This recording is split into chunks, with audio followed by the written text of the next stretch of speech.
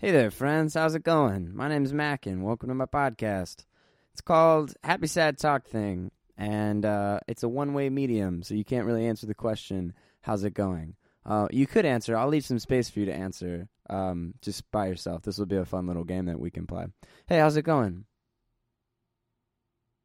You think I give a fuck? Sorry about that.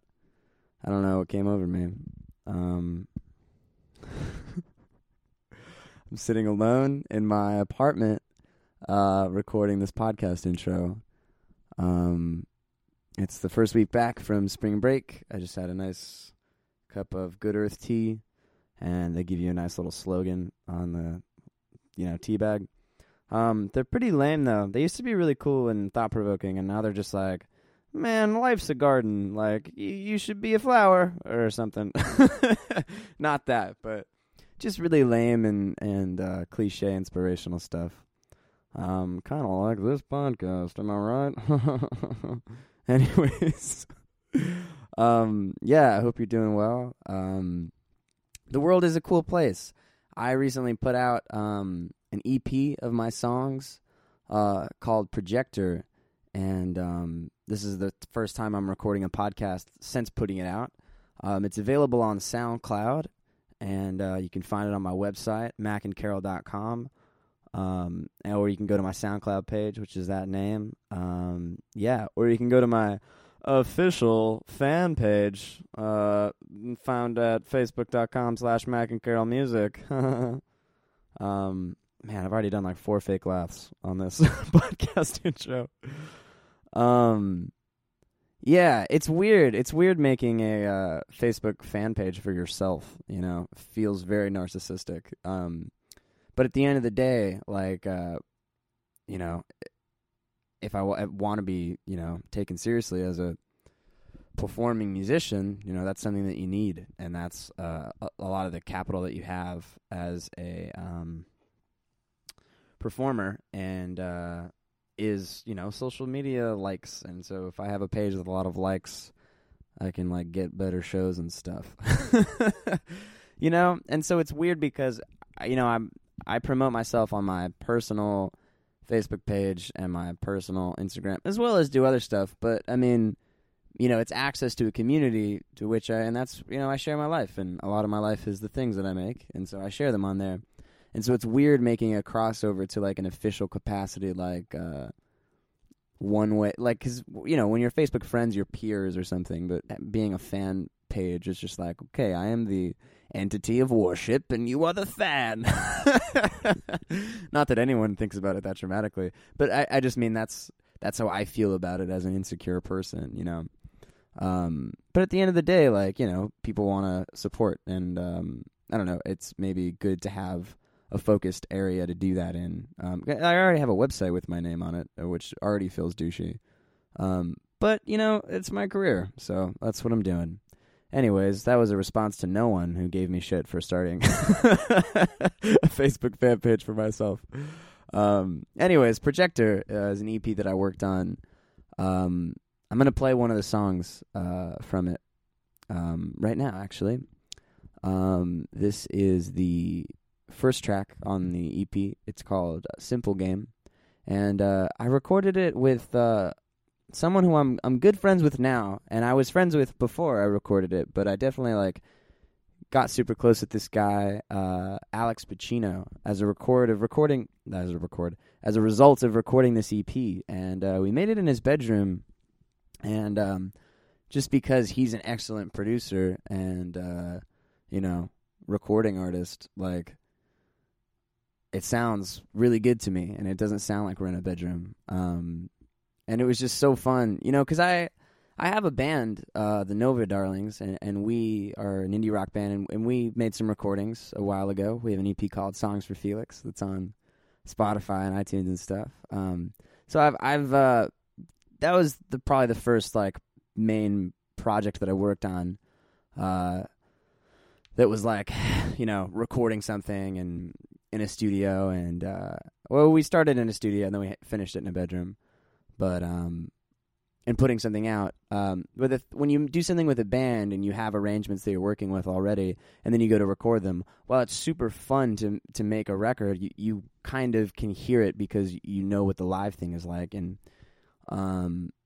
as a solo artist, I just play the acoustic guitar and sing, so like having a record with full instrumentation on it, like the first time I'm hearing these things really come to life is in this recording process, And so adding drums and keys and, shaker and harmonies and, electric guitar and all this,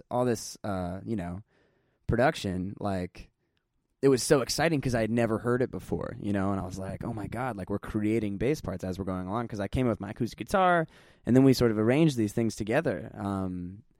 And we're just, I don't know, so I was like building this thing and it was gradually happening and, really interesting. A lot more anxiety recording a solo thing because it's just under my name, And so I'm the only one, I guess, accountable for it.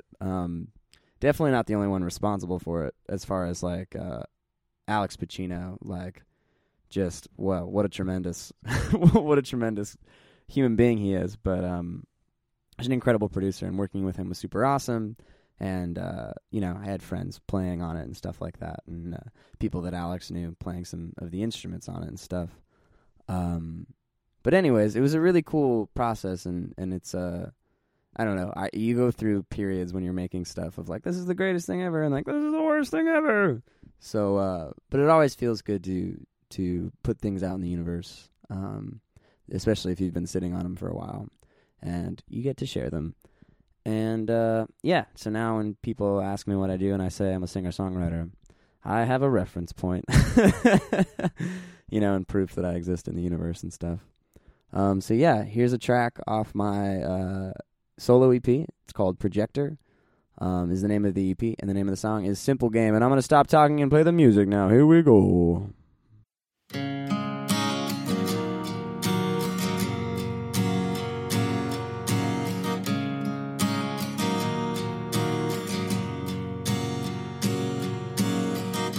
I don't believe all the things you say. I'm curious about the ones you don't. I know you don't try, so I don't take it personally. I just wish I had someone to blame. It's such a simple game, such a simple game that you play.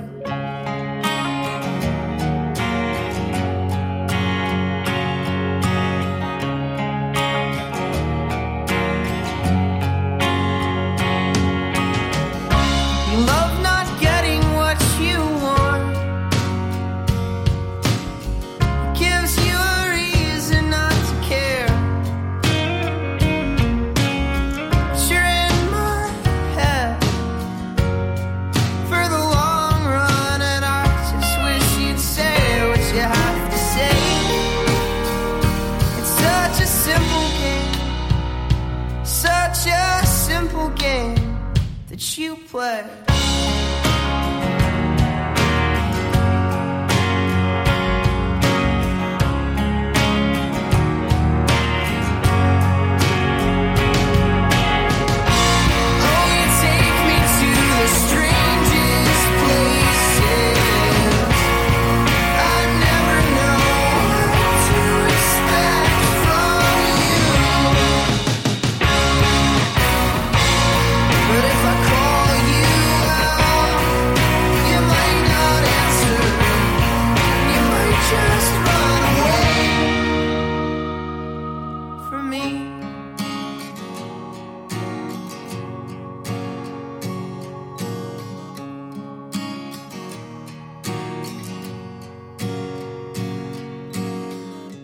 Now we're lost at sea again.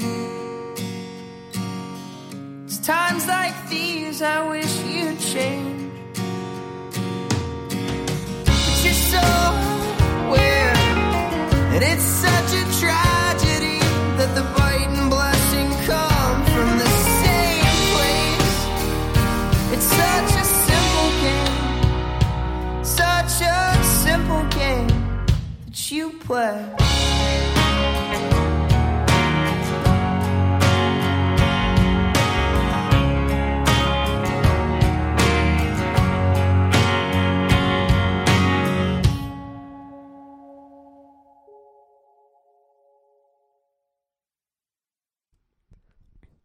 yeah, so if you dig that, check out the rest of the EP on SoundCloud.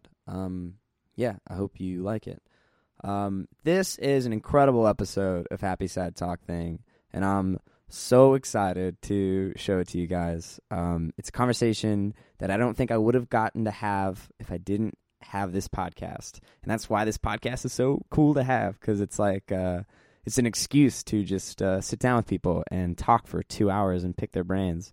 And this time I got to sit down with Capital, who is my music theory teacher and my aural skills teacher at USC. And he is an incredible musician and an incredible person. And yeah, I've only ever encountered him in in class when he's teaching. And he's just a very genuine, kind, and just super insightful, awesome guy. And I was super nervous for this conversation. But I was very excited to sit down one-on-one, just as two guys as opposed to teacher-student, and just sort of talk. And he also shares some really incredible music at the end, some original songs of his. And that's just really, I mean, what a cool thing that was, to see my teacher as an artist, after hearing a little bit about his life and who he is and stuff like that. And, he referred to me as his peer at the end, and I was just like, so very honored and stoked. He's just a very positive, aware and articulate guy. And, yeah. And, very idiosyncratic and specific, and has had a very interesting effect on my friends, because he has these idiosyncrasies, and he has these specific cadences that he employs, and sort of subconsciously everyone will just use his turns of phrase, or the cadence with he'll say something, and it's because we hear him speak every day, and so when I'm talking to my friends, all of a sudden I'll be like, oh my God, I totally just sounded like Capital. And that's just one interesting, effect that he's also had, incredible positive effects on everyone, just because he's super kind and wise and teaches amazing classes. And I totally kiss his ass in this interview. But that's because I think the world of him, not because I'm like taking his class and want a good grade or anything. But anyways, what a cool world we live in where things like this can happen. So here's a great conversation I had with my music theory teacher, Capital.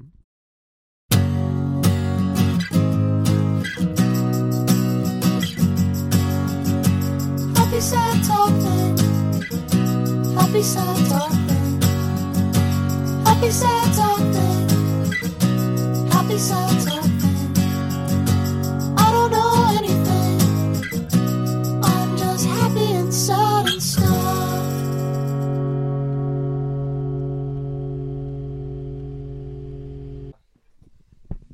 What's going on, man? Man, I just got here. I just taught like 8 guitar lessons in a row across town. Yeah? I live kind of far away. Where do you live? Do you know where Duarte is? No. It's like, do you know where the 605 is? Mm-mm. I'll look those up. So first look up east. And then you can go east, and you'll find the 605 over there. Oh, cool, man. And then just go up all the way. Rockin'. Dead ends at the 210, and that's where I am, hanging out over there. Cool, man. Is that where you're from? Nope. Where are you from? Portland, Oregon. Oh, cool. Yeah. Have you been up to Portland? I haven't. I have a lot of buddies. I'm trying to go up there this summer, though, actually. My friend lives up there. I'm trying to make a road trip. Portland is cool. I have like a, kind of like a mixed love-hate thing with Portland. Yeah. I feel like most people, where they grew up, it's like a bittersweet thing. That's the thing. What's your trip about? Because I grew about up there. Yeah. Like when I grew up in Portland, there was some stuff that was not cool at all about it. Really? Like stuff that would make people who love Portland now freak out and run the other direction. For example, it was overrun, it felt like, with skinheads, neo-Nazis. A lot of I'm from Huntington Beach, California. Lots of neo-Nazis in that town. See, as well. that's another thing we share. Coming from super effed up places full of neo-Nazis. Portland is not like that right now, of course. Yeah. But Portland is, overall, a pretty kind of white town. Yeah. So, they just sort of don't really know. I guess let me make it more specific. The neighborhood in Portland that I grew up in, okay, was incredibly white. And, like, we would have Martin Luther King Day at school. Yeah. And it would be sounds so absurd. No, I have the same It would kind be of background. a celebration of the end of racism. Because we were like, we did it! Oh, isn't it great that our parents made sure that racism ended so we didn't have to deal with it? And it was like, we were so sheltered. And it's just because... And then I learned that Oregon had this kind of an unsavory history for racial stuff. Really? Yeah, like you think of it as such a progressive, like, hip I know. Area. But they used to have apparently like a whipping tax shit. for non-whites. If you lived there. Oh my Some God. people listening need to look it up on Wikipedia and see. I might be just remembering this wrong.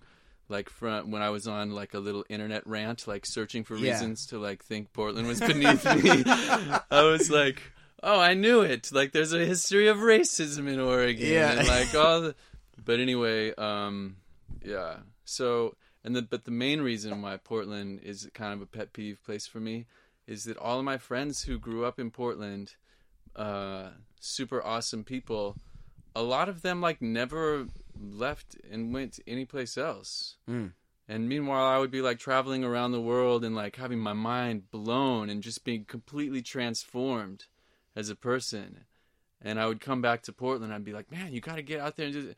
And they would say things like, why would I ever leave Portland? It's the best in the world.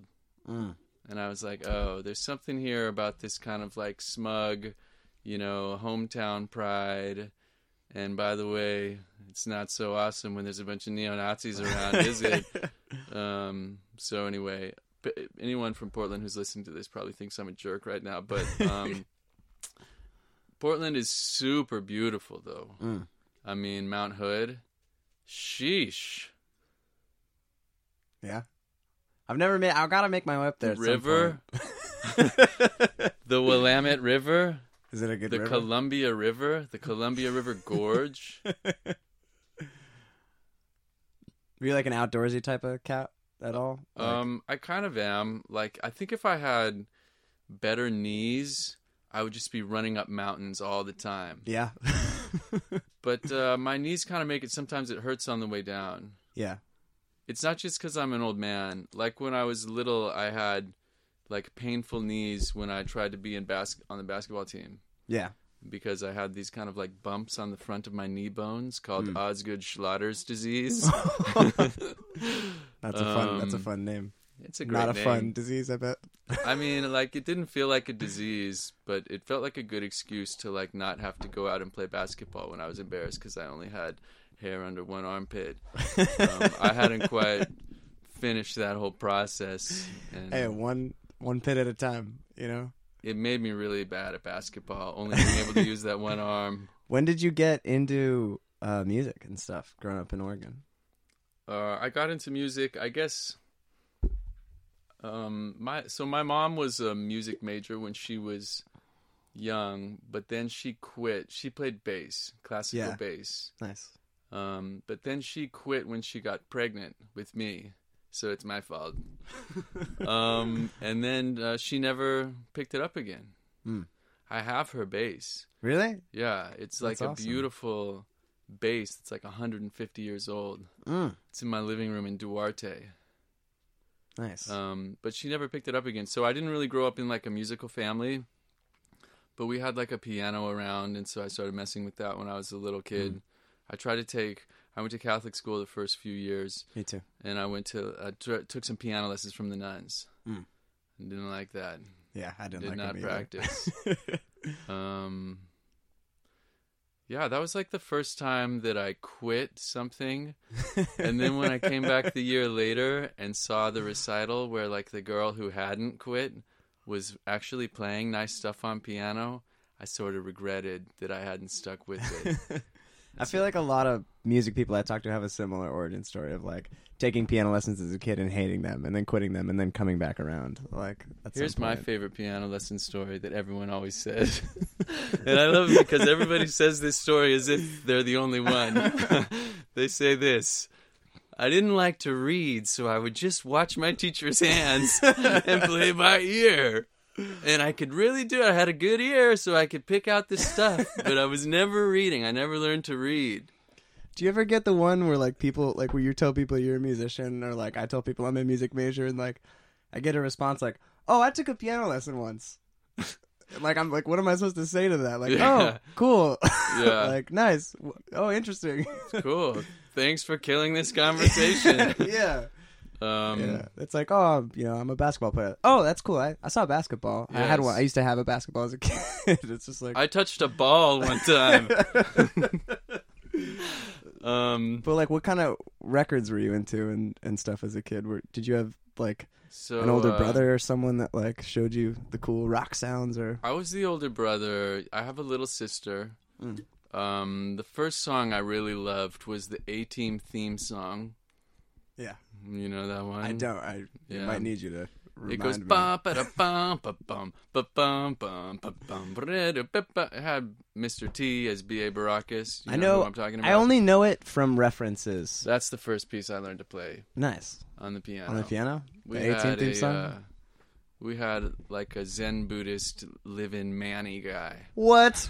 That sounds incredible. And he was good at the piano, and he showed me how to play the A-Team. He transcribed it for me. That's sick. I'm sure I was totally unappreciative, but that was the first thing of music I learned. Did he teach you guys like meditation and stuff also? No, but I remember one time my sister fell off of like a chair or something in the kitchen and like cut her head on the counter. And like my dad like ran up the stairs. Like we heard all this commotion, and my dad ran up the stairs, and he was like, "We're taking Jenny to the hospital. Pray for Jenny." It's my sister, and then the dude, the live-in Manny dude. He wasn't really a Manny. He was renting a room in our place, but like part of the deal was he would babysit us or something. Yeah. So he just like ran up into the other room and was like, "Namu-yo renge kyo, Namu-yo renge kyo." So I was like, "Oh man, I wonder if he's like calling up the demons right now." Trying to lighten his load on the babysitting. So anyway, yeah, I don't remember how we started talking about that. I was asking you about records, and then Oh I got yeah, I sidetracked. was the older brother. Doodle-lee. Yeah, I want to just know how Yeah. you know your journey that took you out of Portland with music. Yeah, so I was into like metal and stuff.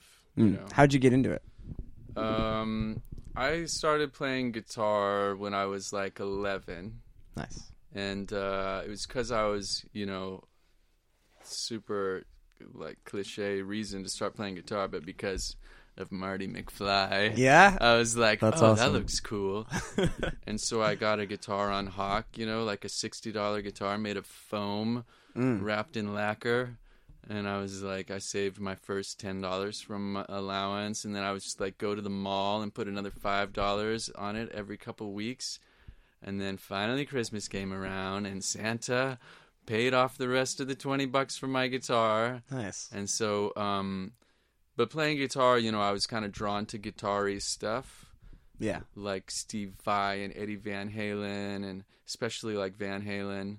And then in high school, I took a little bit of classical guitar lessons, and then I formed this band, and we just played like Guns N' Roses songs. Yeah.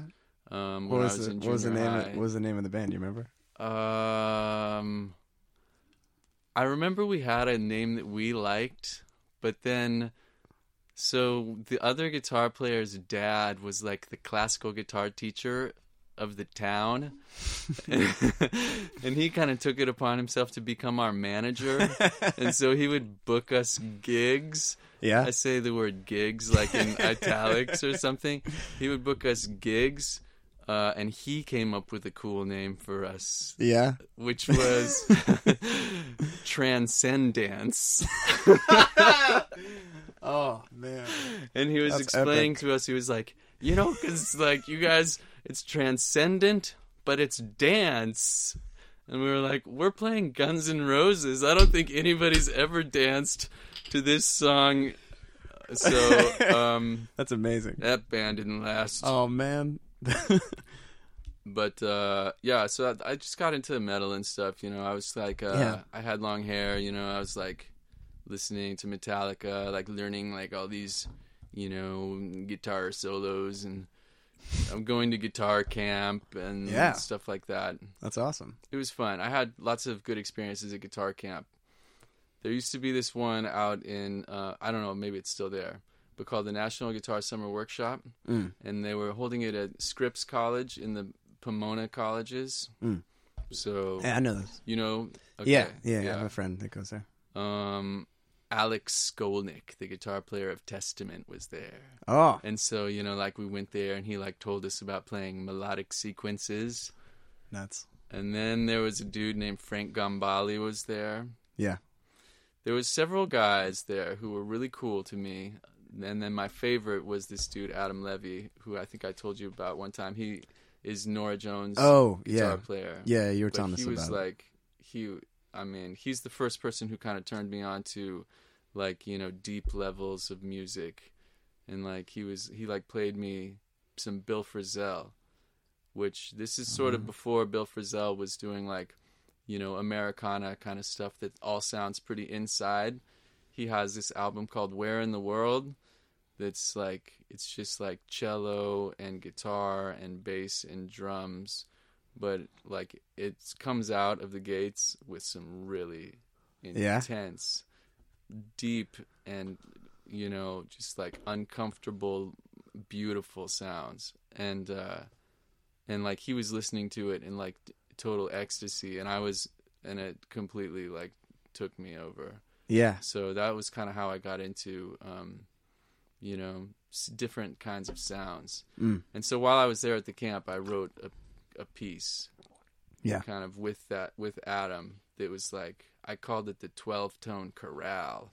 I didn't know what 12-tone music was at that time, but it was basically kind of like a country guitar solo with some weird notes and time signatures in it. Yeah. And so I got into stuff like that. Heck yeah, man. I got really into, later on when I was in college for a while, into kind of like progressive rock stuff. Yeah. So Loved you went David to Bowie. college, USC, right? For guitar? Yeah, I started out like that.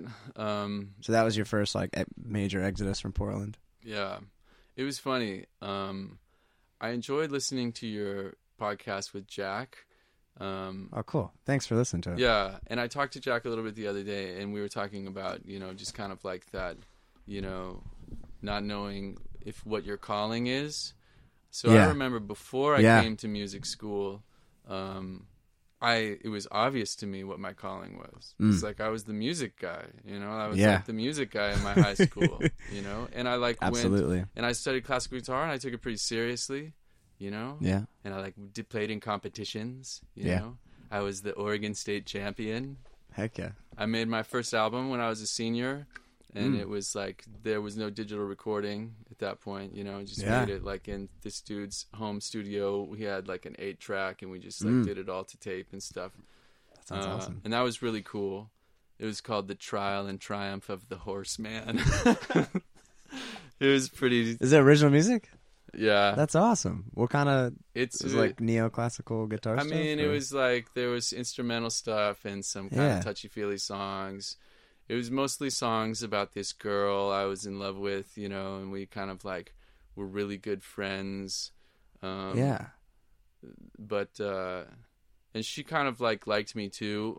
And this is super lame. This is the good stuff, man. But we were like 17 years old, and Yeah. we were kind of in love, but she was torn because she had this 25-year-old boyfriend from England or something. Yeah. And looking back on it, I'm just like, man, that guy was like, what kind of a sicko like dates a 16-year-old girl, Yeah. So, but anyway, at the time I was just like, oh, I guess that makes sense. She's got a 25-year-old boyfriend. So That's man. so I wrote all these songs about that. Yeah. I sang so awfully. Do you have the record anywhere? I do. Is it anywhere else? Well, Just in your possession? Or? I mean, like it was just tapes, you know. So I Yeah. made it and I like pressed up like I took it to a manufacturing place. It was before you could like get CDs. yeah, easily. of course. So I got 100 tapes and I just like sold them all for $8 and broke even Yeah. on my recording, you know. But I have Nice. a few of the tapes left over. Damn. The singing was super foul. When I started singing, everybody was like silent at first. I would sing them a song, they would be silent, Yeah. and they'd be like, "Well, you're good at guitar." Oh. Even the dude whose home studio I was renting to make the CD, I was like, "Man, what do you think? What do you think of my singing?" And he was like, "Oh, you don't want to ask me. Oh God. My sister's an opera singer." As if like somehow that made it not super obvious that he was telling me I was really bad. Damn.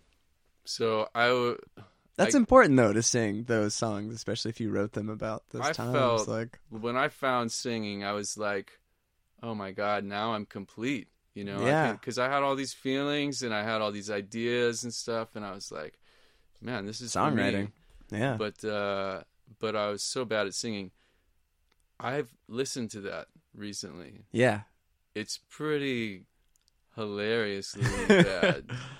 Oh. Pretty hilariously bad. But I was glad that I did that. Anyway, I'm like Yeah. going off in a million directions because I had Dude, some coffee earlier. Absolutely. That's the whole point of this. There's really no specific direction. I'm just sort of curious about who you Yeah. are and like what your background is. And, Yeah, well, you know? likewise, man. I'm excited we have this chance Oh. to kind of like find out about each other. Yeah, dude. I mean, Yeah. like, I don't know. I have similar demo tapes to that I'm sure. Like, I mean, I'm not, I'm only a couple years from them, but I can already see like, ooh, Well, Christ. I mean, you have a great voice, man. You're like a great Thank you. singer.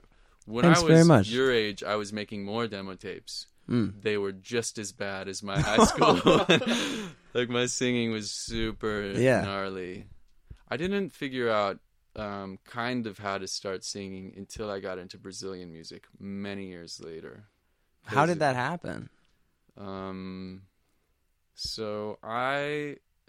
So I'm gonna rewind a little bit so I can bring us up to speed. Please do, because I'm So you asked me genuinely if I went to curious. USC. I Yeah. went to USC. Okay, so this all came back. Now I remember. I was like the thing about the calling. The It calling. was my calling to be a musician. It was super obvious. You're a guitar guy. I was like, and I remember saying when I came to USC on one of like the parent, bring your parents and tour the campus. Yeah, And, like, yeah. I remember meeting another dude who was going to be a music major, and I said something lame to him like, man, isn't it amazing there's all these people around us who are like undeclared, but we know exactly what we want to do with our lives. We've always known we're musicians. And he was like, yeah. And then like in my Oh, first man. semester as a music major, I was like, I don't want to do this. Really? This is not my calling. I miss math. I want to take a philosophy class. Yeah, totally. And so I was one of the people who stopped being a Bachelor of Music and changed to a Bachelor of Arts, because I wanted to kind of do more GEs and non-music classes. Yeah. And then also I went to my sister's theater group when she was in high school, went to London for New Year's Eve when I was a freshman, and my mom and dad wanted me to go with her to kind of like be a chaperone or something. Yeah. So I went and I was like, oh shit. That was my first time outside of the country. I was Yeah. like, this is amazing. Oh. This is like the most different. I mean, like, I hadn't realized who I was until I put myself in a totally different setting. Yeah. And I could see how all my assumptions didn't exist for these other, like the stuff that felt normal to me. When you take all that away, you kind of realize all the stuff that you didn't even know was there in yourself. Just like Right. all your assumptions, what you assume is normal because it's never been challenged. But then you Yeah. spend time in another country and you're like, whoa, I guess I'm like this. Yeah. I didn't even realize that's what I was carrying around. Yeah. So I was so inspired, I decided I had to study abroad, like immediately. Mm. And so I came back and I studied abroad my sophomore year in England. Nice. And so that kind of took me totally out of the possibility of graduating with a music degree, you know, even the BA, because the place I went in England, you couldn't like transfer a lot of the credits over. Mm-hmm. So, and also I was so addicted to studying abroad that I realized I needed to study abroad as a junior too. Yeah. So I came up with my own major. Nice. We have a department, you know, called Interdisciplinary Studies Department, where you can create your own major. Oh, I didn't know that. Yeah, and Cool. it's kind of like designed if you have like interests that, you know, are in one or two or three different departments but don't really fit into a normal kind of major minor thing. Yeah. Then you can create your own major. And so I was like, sick. Yeah, I think I'll require all these classes I took in England, and all those classes I'll take in Japan next year. So I was able to study abroad for like practically 2 years and still graduated in 4. Damn. So that was That's cool. awesome. Then I went to UC Berkeley to get a master's degree in ethnomusicology. Yeah. Why am I telling you all this? Because you said, how did you get into Brazilian I'm music? curious, man. I got to Berkeley. I was studying Japanese music. I had learned a bunch of Japanese music when I was in Japan, studying abroad as a junior. Yeah. At Berkeley, at UC Berkeley, there was this woman who was from Sao Paulo, Brazil. And she would bring in Brazilian music. There were only 3 of us who got into that program. Yeah. One was doing Slovenian music, Brazilian music, and I was doing Japanese music. And we would like bring stuff to each other that we would kind of analyze and present to each other. Yeah. Man, every time she brought in some Brazilian stuff, I was like, oh. You just knew that was the stuff? That is like the best thing I've ever heard. Yeah. What makes it? Do you know why it turned you on so much? Or I think they figured it out, man. Yeah. It's got like everything that I love about good music. I can't say that I even know any Brazilian music. I'm embarrassed. Well, it's just like they have an incredible, you know, melodic sense. Like the melodies just kind of like come out and it's just like so wonderful, so singable, so natural and interesting all at the same time. Like melodies that don't sound contrived, melodies that don't sound, you know, like weird, but also don't sound kind of like, you know, nursery rhyme or something. I don't even know how to describe it other than just say they're really nice melodies. And everybody can sing along to them. It's not like they're doing all these crazy melodies that's kind of like an 8-tonal opera or something. So beautiful melodies. And then the harmonies are just like so rich, and they sneak them by you and you don't even realize. You're like, man, that was a catchy song. And then you look at the music and there was like 50 chords in it. And they were, and none of them were gratuitous or like random or angular or something. It was just this journey through, you know, all these nuanced colors of emotion that wrapped around this like just beautiful, compelling melody. Yeah, that sounds incredible. Oh, and then there's the rhythm. Yeah. Oh, totally. You know, like the whole rhythmic thing is very deeply, you know, African, and like all the stuff that we love about, you know, jazz music or R&B music, and like the music that we have in North America. They have all of those same roots in Brazilian music. But maybe a little bit more of the African side of it. Totally. So it's just like, it's so incredible. And then as a guitar player, you know, it's the best kind of music I've ever played for doing like the one-man band thing, because you play like a bass line and chords, and you got all these harmonies, and they all like sound so good. So anyway, I just became intoxicated with the sounds, and I joined this rock band for a while there. Up at Berkeley? Yeah, and the drummer was really into Brazilian music, and he was learning from this guy in Berkeley called Marcos Silva, who is kind of like, you know, this incredible pianist, but multi-instrumentalist. Like, he would be like, no, not like that, and he would pick up the drumsticks and like really play the drums, and then he would really play the bass beautifully, melodically, rhythmically, and then he would really play the saxophone. And then he would sit down at the piano, and you would realize, oh no, he's a piano player. So like one of those guys. I studied with him for a while, and we had a Brazilian band. That's sick. That's awesome. But I'm leaving out kind of an important episode though. Yeah. Between like being at Berkeley and getting into Brazilian music, I also sort of got to Berkeley. So I was like, remember my story when I said, you know, I went to college thinking my calling was to play music, and then after I was there, I was like, Yeah, I was really going to ask you where the through line went when you decided to study ethnomusicology, like how that fits into that whole identity search thing for you. Well, so I was like, I love music, you know. I Yeah. just didn't really feel like I wanted to only be studying that in school. Were you studying music in Japan? Not as a major, but I learned some instruments over Yeah. there. Totally. Like Japanese instruments. And that was a cool experience because the way that you like take lessons in the traditional Japanese setting was totally different. Yeah. It wasn't like you would have a Wednesday at 3 lesson with your teacher. Really? Yeah, the teacher would just you would just pay like, you know, X amount of dollars per month to be her student, and then you could show up on her lesson days. And she would just be teaching from noon to 7 p.m., whatever, like on Mondays and Thursdays or whatever. And Yeah. you would just show up, and you would be with like 4 other kotos or shamisen students or whatever.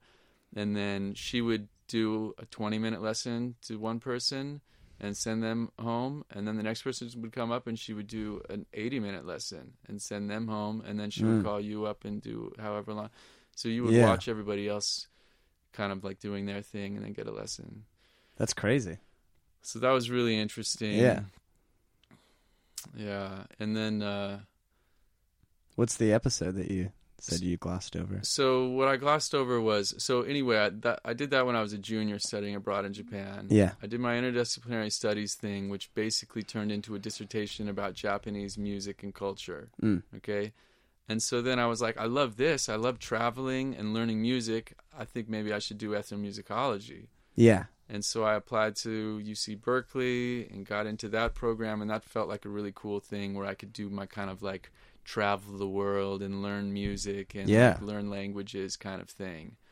But when I got there to Berkeley, I realized I didn't really like, you know, the academic side of that. Yeah. You know, it just felt too non-musical, frankly. And part of the thing is that like my interest in ethnomusicology was because I wanted to learn that music. Yeah. But that wasn't the focus of ethnomusicology scholarship. That was like the last thing about it. Really? Yeah, it was more about, you know, let's study the people and let's study what this music means to them and let's study all this stuff, which is also like really cool. More like anthropological. More like anthropology, exactly. And so I would be like, oh, cool, we're going to learn about, you know, gamelan music today. But but the person would never talk about the notes even one time. It would be about the gender dynamics of the puppet theater, which I'm just not quite intellectual enough to like, you know, get stoked about that. Like I just wanted to like check out the music. So luckily while I was there and I had my Japanese powers, I had a job for a while translating video games from Japanese to English. Whoa. At this consulting that sounds company. Crazy. And there was a dude upstairs who was a graphic design dude, but also a bilingual Japanese rapper. and he came down one day and he was like, "Hey man, I heard you play guitar. Do you want to play on this song, on this EP I made? It's called Pearl Harbor." Of course. And I was like, right on, because he was you know, he was an underground MC making a sneak attack on the record industry. Oh my was God. the metaphor. Yes. So I started playing on that. Nice. That was, and then, you know, like I started touring Japan with him, and Oh really? and I got really busy. My second year of my master's degree, we were making this album, and I was just kind of like prioritizing that instead of school. And I realized I didn't want to continue and get a PhD in ethnomusicology. I just wanted to go and be on tour Yeah. with What was the that? rapper dude. What was his name? Shingo 2. Shingo 2. Shingo 2. So yeah, we made this album called Ryokuo Shokujinshu, What does that mean? which means green It means green, yellow. It means green, yellow race, and it's a play on words with Chinese characters. So they have the Ryokuo Shokuyasai is yellow green vegetables, and it's like a classification of vegetables. Like we would say, eat your greens. Yeah. You know, like there's a certain kind of vegetable called yellow green vegetables. Okay. And then Oshoku Jinshu, which means like yellow race, is like the technical term in Chinese characters for Asians. Okay. Okay. So the play on words was like, you know, a new race of people, like of healthy vegetables or something, like a healthy race of people or something. Vegetable people. The vegetable people. So we made that album, and we made it on. I had an Audio Media 3 card, which was in like an old Mac Power PC, and 2 gigs of hard drive space. Man. And I had Pro Tools 4.2 is what I started Woo. using Pro Tools on. But we made that album with a program that doesn't exist anymore called Opcode Studio Vision. And like you couldn't put plugins on it in real time. You had to print all of your effects one at a time. Really? So we'd be like, oh, we should put some delay on the vocals. And you like print them on, and you're stuck with those forever. Really? And be oh like, my God. let's put some reverb on. And then you just every time you burn over what you did. Yeah. And so that was a cool thing, though. Like we spent some time making that. We made it in my bedroom. We it turned into a double CD quadruple vinyl. Whoa. We sold like 60,000 copies of it. Shit. Yeah. That's awesome. Yeah. Was it frustrating, like recording in the early days of digital? Like, well, I didn't really know what the fuck I was doing. So Yeah. I wasn't very frustrating for me. because you were just like, these are the tools available. Yeah, like I didn't really understand about gain structure and stuff, and I'm sure I was like clipping a lot. And like, I hope that nobody who is a real mastering engineer ever listens to that and like tries to, you know, tie it to my abilities as like a sound person now. But it was a really cool experience to like make a double album from scratch, you know, just like in my room. That's so sick. And it was great to like go to Japan and like open up magazines and see that it was like picked as one of like the coolest records of the year, you know. Yeah? And you made it in your room? Yeah. Shit, dude. That's awesome. It was good. It was guerrilla, man. Yeah. It was guerrilla. What were the shows like in Japan? They were great. We played huge festivals, you know. Yeah. Like it's like the Foo Fighters, the Chemical Brothers, and us, you know. And Whoa! And then we crazy. played on, we played on Space Shower TV, which was like Japanese's MTV kind of thing. And yeah.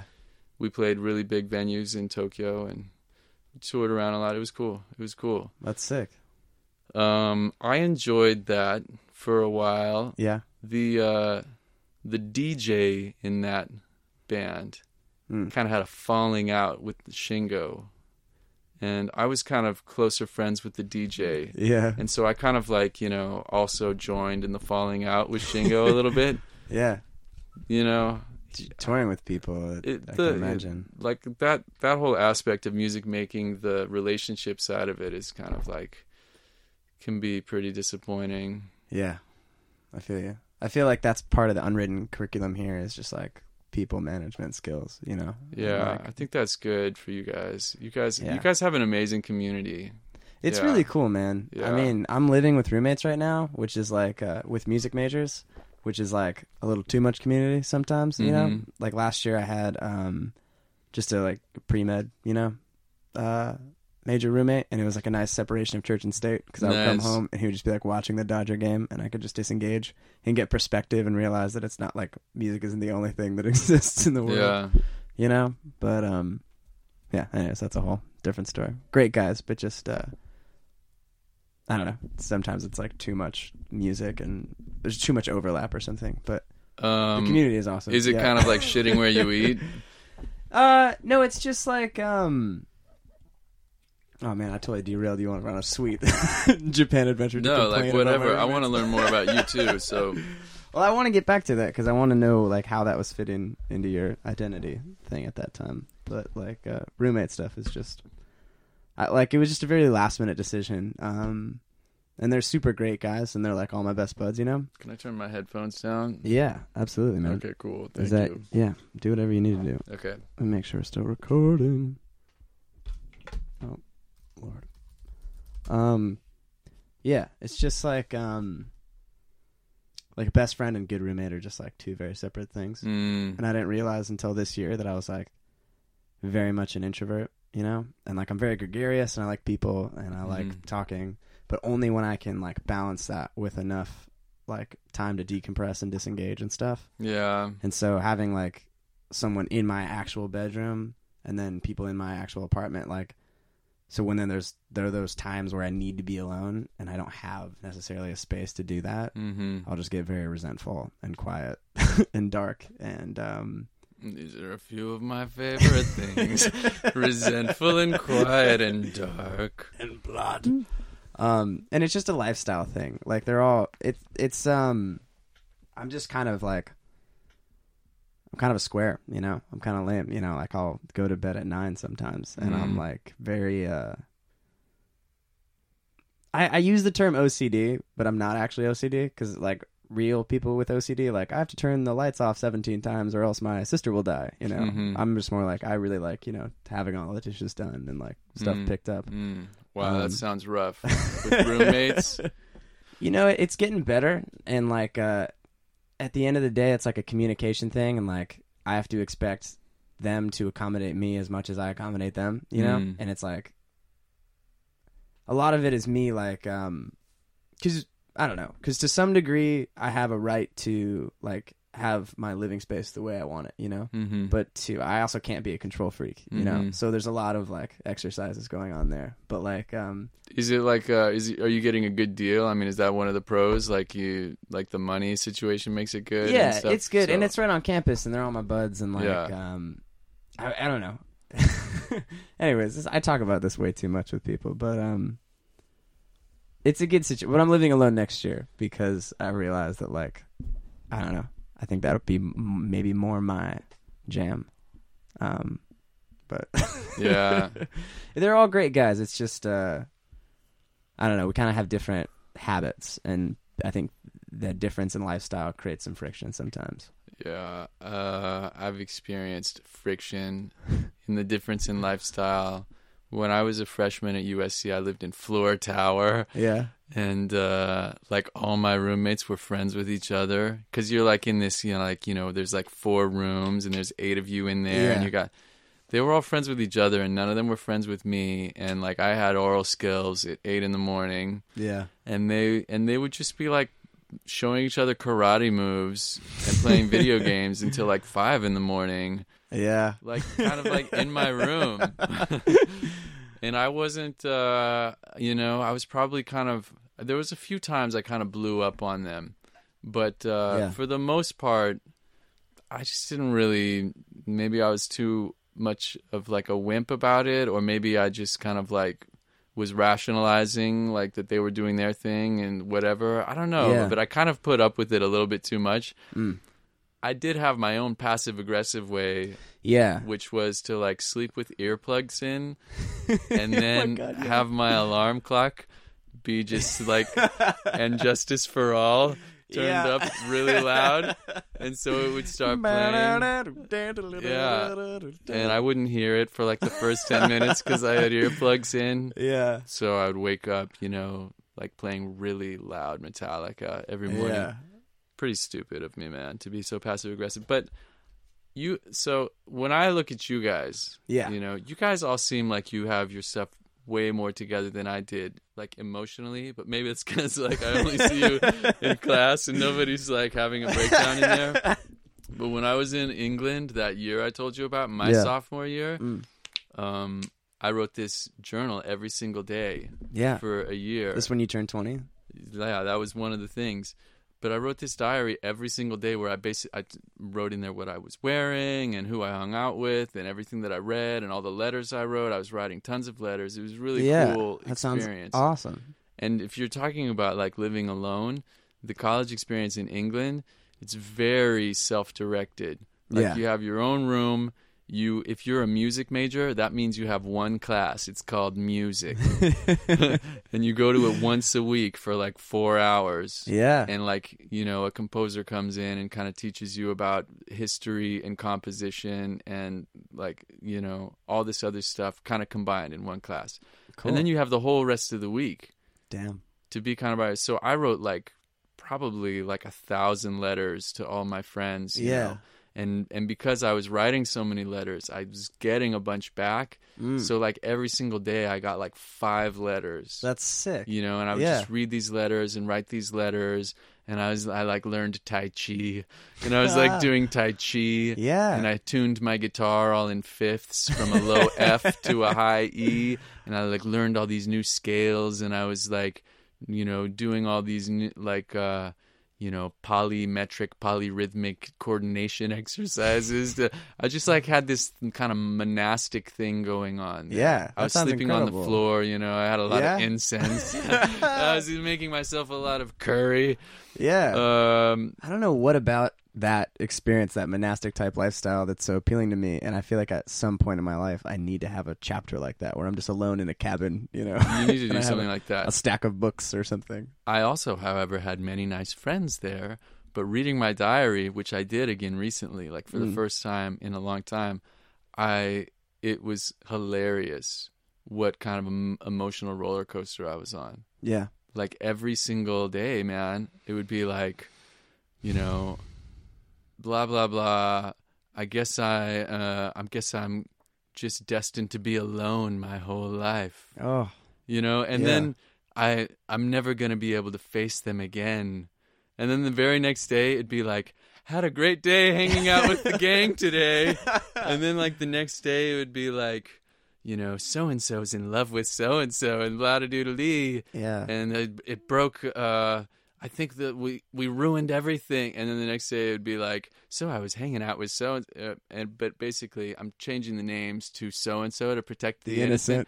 But I was just like, the stuff that I was saying at the end of every day was nothing like what happened the next day. Pretty much every single time.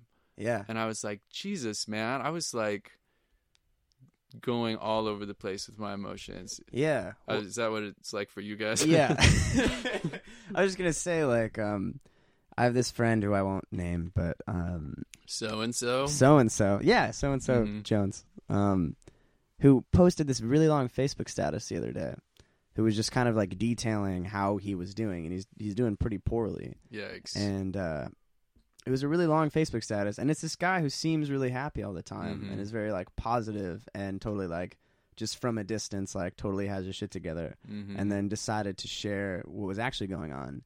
And it was really interesting for a lot of reasons. One, because it was like anytime people post, I mean, I do this podcast which gets over emotional sometimes, and so I kind of do the same thing. But anytime I see anything like that on Facebook, I'm always like, my first response is always like, whoa, that's a little too much, But then the second reaction is like, I feel a little bit more normal, because here's like a genuine piece of humanity that's being expressed out there. And just like, I don't know, the things that I've been chewing on lately, sort of emotionally, is just the like, and my friends will know, I just overuse this metaphor, but just like, the sine wave, and just, oscillating between positive and negative one. And like, I guess what was interesting about that Facebook status for me was like, perspective. Like, you never really know how somebody's doing, which is interesting because I definitely like project a lot onto other people and assume like, oh, and compare myself in that way, but based on perspectives, and like Jack is such an incredible guy, and I often like will compare myself to my idealized version of him, and to use that to make myself feel bad about myself, and I'm not being realistic, I'm not factoring in his own insecurities and his own, ups and downs. But that sign graph thing, man, is just like, just being I don't know, tuned in to some degree, not to sound pretentious, like I'm just so aware all the time, but I think being a creative person and existing in a creative community, like, you definitely feel high highs and low lows, and every time that there's a low, I forget how low it was, you know, and I'm like scraping the bottom of the graph, just like, fuck, it goes this low, you know, and I take some accountability for it. Like, man, I fucked up. Like, that's why this graph is going down right now. And I forget that it just goes up and down regardless of what I do. And then when it comes up, I'm like, this is amazing. And I cling to it so hard, you know? And I think there are some things that I can do to sort of like regulate it. Like, okay, if I eat really well or try to exercise or meditate or something, or like, you know, hike or some shit, you know, that I can somewhat, you know, regulate that stuff. But I mean, definitely. And from what I experienced from my peers as well, that it's just like a little bit of surrendering to the ups and downs and whatnot, you know? Well, once again, man, you sound like you're way ahead of the game, you know, like, 'cause you know, you're aware of that stuff. Like, I was totally unaware of my emotional roller coaster. I was totally oblivious to that. I don't know. I don't have any good advice for you, but I do know that, like, That's right. when you get into like your late 20s, you know, especially your late 20s, you have more, I think, like, you know, kind of psychic stability usually, just because that turns into a time, I feel like, of a lot of like life confidence. Yeah. Yeah. And so, I don't know. Better days are ahead, man. Yeah, no, anyways, I didn't mean to just turn you into my therapist real quick. Yeah, I wish I was a good therapist, though. I mean, yeah, I'm not a good example, especially right now, because I feel out of balance, as I was telling you. Yeah, no worries, man. That's the thing, just trying to find some sense of balance. But, I mean, basically, I feel my best when I feel like I'm being true to myself, you know? Sometimes we don't even know who ourselves are, and we've got like that thing. But I kind of feel like I do sort of know who I am. Yeah.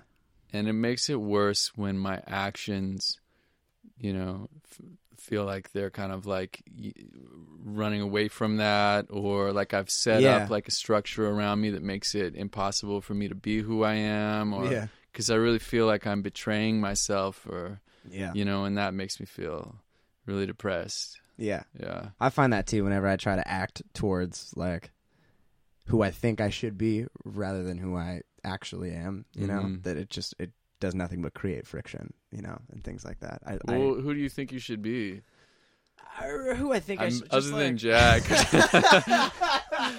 That's the short answer. That's hilarious, man.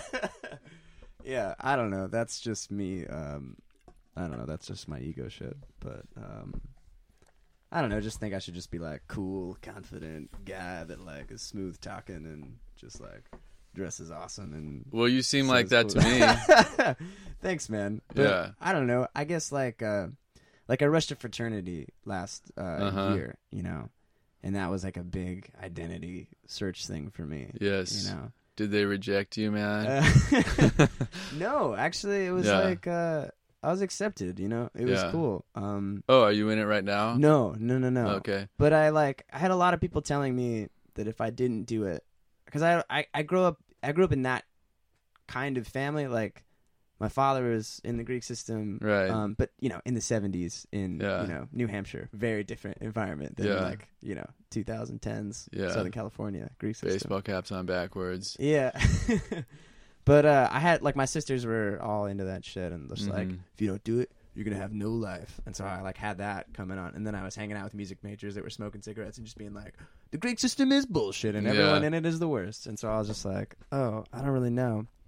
And then my sister's boyfriend at the time, like, thought he was doing me, who was just like a douchebag who would, like, you know, was like, hey, man, I hooked you up and I got you a bid at this fraternity. And I was like, you know, freshman music major, like at home every night doing my oral skills and theory homework and just like, oh, that's okay. Like, I don't think I'm going to do that. Maybe some other time. And he was like, no, like my friend Shelly's coming to pick you up right now, you know? And I was like, oh, and then I was like trying to be polite. So I like asked my friend to come with me and I went to this thing. And like in high school, I had these like kind of two different groups of friends, and I had like my like friends from choir and improv and theater and all that, you know, very creative people.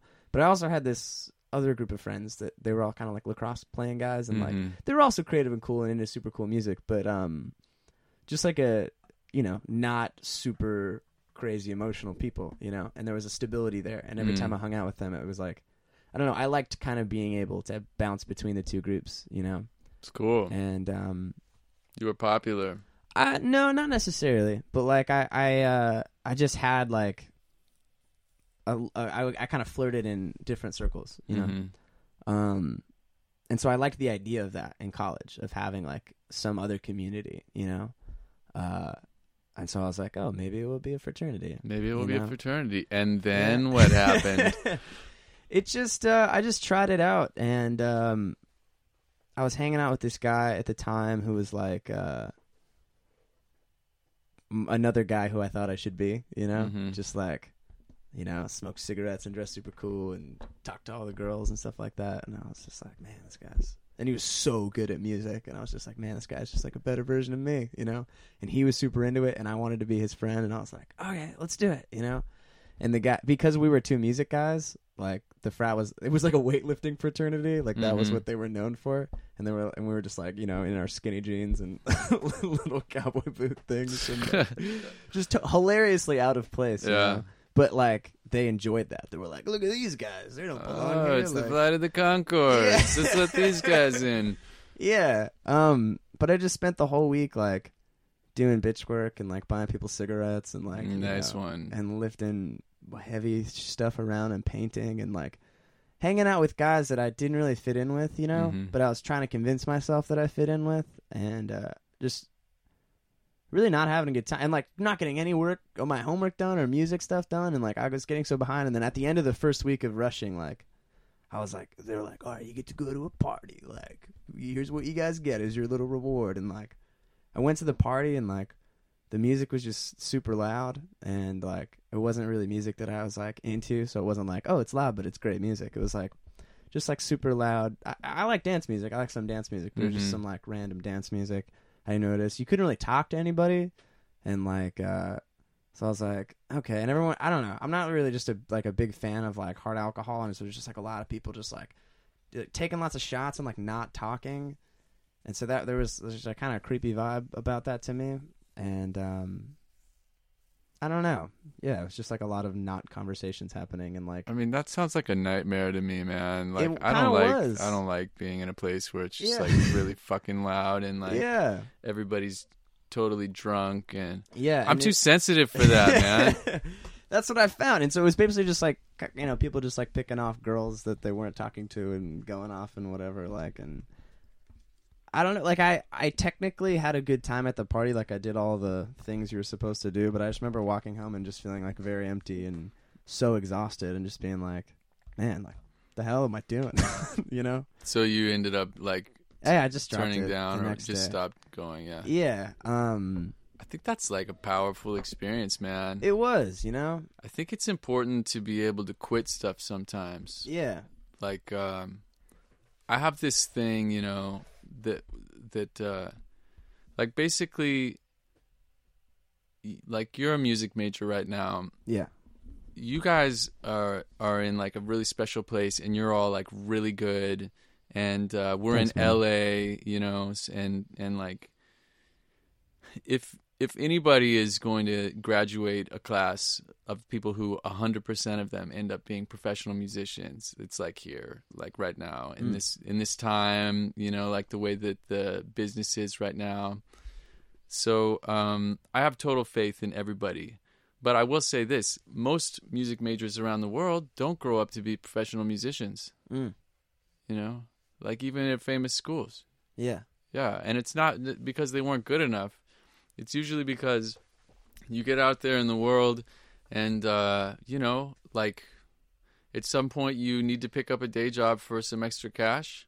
Yeah. And and then your friends just kind of drop off out of music because they stay at those jobs. Yeah.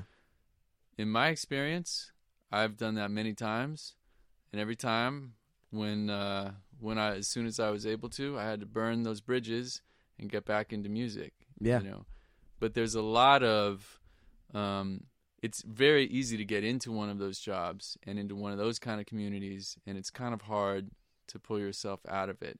And every time you do get a day job and you're hanging out in an office, there are other people there who are ex-musicians and ex-painters and ex-whatevers. And they're always kind of like, you know, it warms their heart to see a new person quitting music to come get a desk job. Because it validates them, and they encourage you and tell you how what you're doing is right. And they'll tell you how, I used to, you know, I went to art school, but, you know, now that I'm married and I have a kid and I got this and that, and I just realized this is the right thing to do, and it's, you know, it's good. I'm good with it. It feels right. Yeah. And like you just, like you can get stuck in the quicksand of that mindset. Yeah. But you got to pull yourself out, man. Yeah. And you got to say, guess what? I quit sometimes. Fuck yeah. The last one I had, I was telling Jack about this the other day. Luckily, the Lord intervened. Yeah? And sent an angel to my dreams. Lady Hawk? No, a different angel. I called him the pimp angel because he had like this slick white suit on. But an angel appeared to me in my dream once. Yeah. And I knew it was an angel. I knew I was dreaming.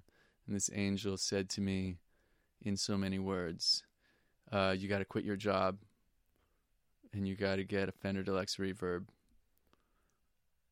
Damn. Those were the two messages from the angel. Did you follow the instructions? I woke up with such incredible conviction.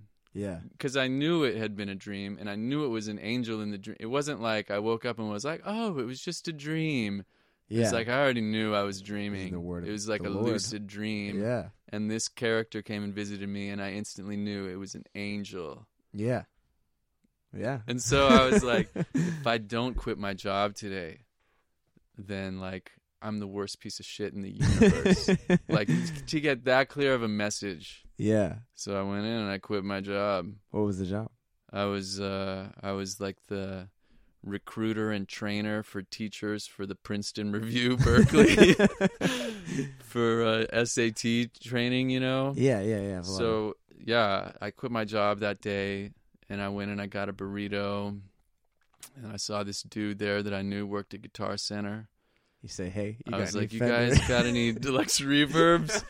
And he was like, man, now that you mention it, we just got one in, a used one. It's in perfect condition. You know, no shit. It hasn't passed like the police clearance or what. Like when they get used gear, they have to wait a month or whatever. And he was like, but you can come check it out, and I'll give it to you really cheap, like $450 or something. Damn. So cool. that's the amp I still use today. Yeah. Yeah. That's a sick story, man. It was good. Can you just like really quickly, like even if you don't want to, that's cool. But just so you're in Japan, and you side with the DJ. Yeah. I'm just curious about like your musical journey, you know? Okay, so that meant that gig kind of fizzled. Yeah. The bass player in that band and me like made kind of a rock band then. Yeah. That was called Colonel Knowledge. Yeah. And we and so then and we formed because like a power trio. Transcendence was already taken. Yeah. Exactly. We formed a power trio with the drummer who was into Brazilian music. Okay. Yeah. So and then we did kind of our thing. That band suffered from having like nobody who was really the front man. It was like we were like, oh, let's just be democratic because we all sing. So you know, you can be the lead singer on this song, and I'll be the lead singer on that song, and I'll be very common. But I think it would have been way better if we just picked a lead singer. It could have been any of us. Yeah. But it would have been much better. But anyway, that band also kind of fizzled. I won't go into too much detail. I'll just say that, you know, it's just like weird, man. You spend like 3 years working on something, and then one of the people in it is obviously not motivated anymore. And it can kind of totally ruin it. And we all resented each other, and, you know, so that band kind of fizzled. Yeah. But the drummer who was doing all the Brazilian stuff, I started doing lots of Brazilian stuff with him. Yeah. And what was the line I was supposed to draw? What was the destination? Just where you are now. Oh, okay. So then I started doing all that Brazilian stuff with him.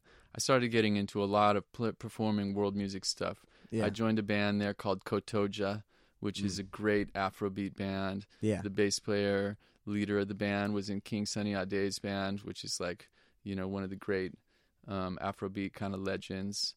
And so that was really cool. We got to play, and we had a great horn section, members of Santana's band, and nice. It was just like a killing band. So I loved doing that. I also played in Berkeley. There was this club created by these Chilean exiles from the Pinochet, dictatorship. Yeah. And it was this club called La Peña. And so there were all these dudes who were like Chilean exiles and playing like political folkloric music. And so I started kind of like playing with some of those guys, and I was just kind of like doing the world music guitar performer kind of thing. I had a relationship for a couple years with a girl whose dad was actually in one of those bands, like a Chilean guy. Yeah. And then I don't know. Things were cool. That was a time where I felt like I was very in balance. Like I would wake up every day and the sun would be pouring in through my, like the window, and I would just be so happy. Yeah. And then I would like spend hours playing Brazilian guitar music, like in the garage at night at my apartment. Just basically everything was cool. Like my system was nice. My like rent was good. My friends were cool. Everything was cool. I was playing lots of music. But Nice. that is not something that's going to last for me. At a certain point, I feel like I need to start from scratch again. Yeah. Like someone who has it all and throws it away to build it back again. Only to be revisited by the pimp angel. And it didn't hurt that I got dumped by my girlfriend. Yeah. We were it was like my birthday or something, and she like called me.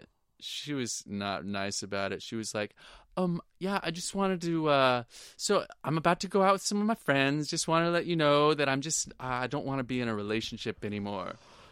And I was like, are you breaking up with me? And she was like, yeah, uh-huh. And I was like, 3 years?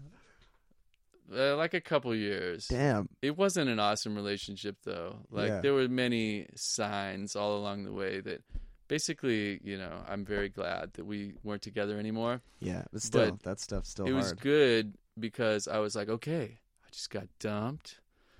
Like, I got, like freedom. The sky's the limit. Yeah. What am I going to do? I know what I'm going to do. I'm just going to, like, move out and move to Japan. Where were you living at that time when everything was in Berkeley? Hunky-dory. Okay, cool. Yeah. So I was just like, okay, start over. And I moved to Japan then. It took I spent so I had like my friend DJ Nozawa, the guy I was telling you about. Yeah. So he had given me basically like an open invitation to stay at his place anytime because he lived in this part of Japan that was like an eyeglasses factory mecca. And so, like, his family had this old eyeglasses factory that he had converted into a studio, but there was just all this extra space, including a couch for me. Oh, that's so sick. I could just kind of go there whenever I wanted to and take a box of chocolates, and that was like was my rent. And so I spent that next year, right after I got dumped, and I just moved out of my apartment. So I would just go over there for 3 months because that was the visa that you could do as a tourist. Yeah. And I went over there literally for 3 months, came back for like a few weeks, and went back for 3 months, came back for a few weeks. And I did that for like a year. And while I was there, I was trying to figure out how I could move there. And I went to immigration, and I was like, hello. I am a musician. I teach music and compose and like to make albums and things. I want to do that here.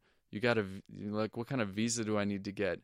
And they said, well, you can get an artist visa for up to 3 years, but technically that's not permission to perform. You can also get a performer's visa, but technically, you're not supposed to make albums. And that performer's visa is only 3 months. So basically, if I were you, I'd either get married or just be an English teacher and do your music stuff on the side. Which was really cool that the guy at immigration, the Japanese guy at immigration in Tokyo, like just gave me that. So I was like, okay, well, I'm not just going to get married. So I went and started teaching English and like working on my music career. Yeah. While I was there, I would just burn like 20 CDs of me singing Brazilian music and just take them around places and sit in wherever I could and stuff. I was in the countryside at first, but one day I got a call from the radio station there in the countryside, and it was just like this guy, "Hello, I'm DJ Ken Hori from, FM Fukui," which is the town I was living in. FM Fukui. And he was like, "Yeah, somebody gave me your CD, I would love to interview you and have you come in." And so I went in and played some songs and did like an interview with them. Yeah. And then we went out for drinks, and I was like, "Man, I love radio. Always wanted to work on radio. If you ever need anything, let me know." Yeah. So then he called me again in a couple of weeks. He was like, "There's a program we might be able to use your help on." And so I went there, and and he handed me a script, and it was a program that I was the star of. I was like, "Oh yeah, I think I could help with this. If you need my help on this, someone to be me." And I suppose, and so I had that show for 5 years. Really? Yeah. You lived in Japan for 5 years and did Well, radio? actually, I had it even after I moved back to LA. Damn. So I had a radio show. It was on commercial radio, sponsored, on FM radio. And you in Japanese? In Japanese. That's crazy. I did it for about 6 months while I was there in Fukui, and then I quit my English teaching thing and just moved. As soon as I got my visa, I moved to Tokyo, and I just got an apartment, and I just started meeting people and going. It took me a few months to build it up, but eventually I was playing 25 to 30 nights a month, playing Brazilian stuff all over town. And doing the radio thing too? I would go down once a month and record all the radio shows. Damn. And then after I moved back to LA, for 2 more years, I did the radio shows over here and just sent them over. What brought you back to America? So I ended up getting married. And my wife was she's Japanese. She is a flutist. She was playing Brazilian music too. Yeah. Did you guys meet in Japan? Yeah. Nice. Yeah.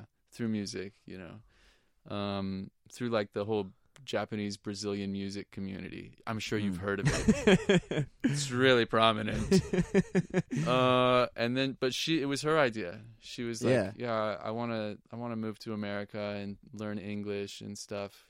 And so I was like, "Okay, well, I got my master's degree all those years ago, and I kind of quit being a music major before I learned all the cool stuff. In my mind, I had unfinished business with my musical knowledge.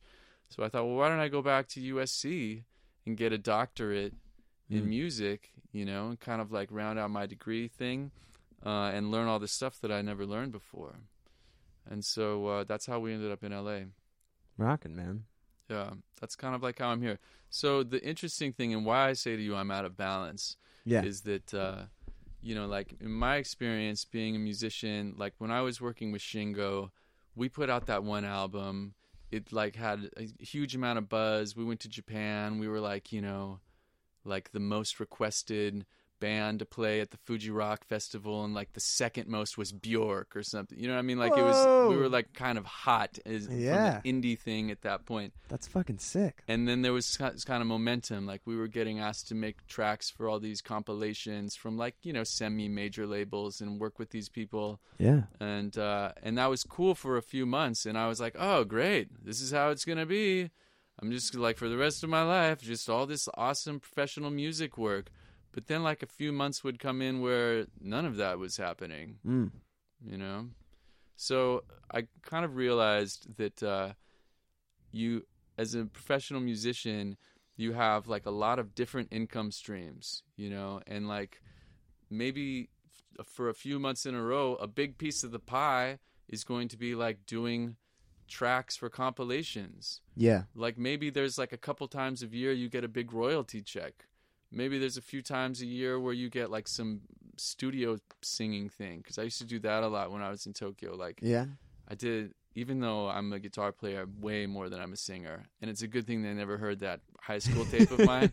But I used to get $600 to $1,000 to go sing like a orange juice commercial or whatever when I was there. That's sick. And I would do that a couple times a month. That didn't hurt. That's a great gig. Shampoo commercials.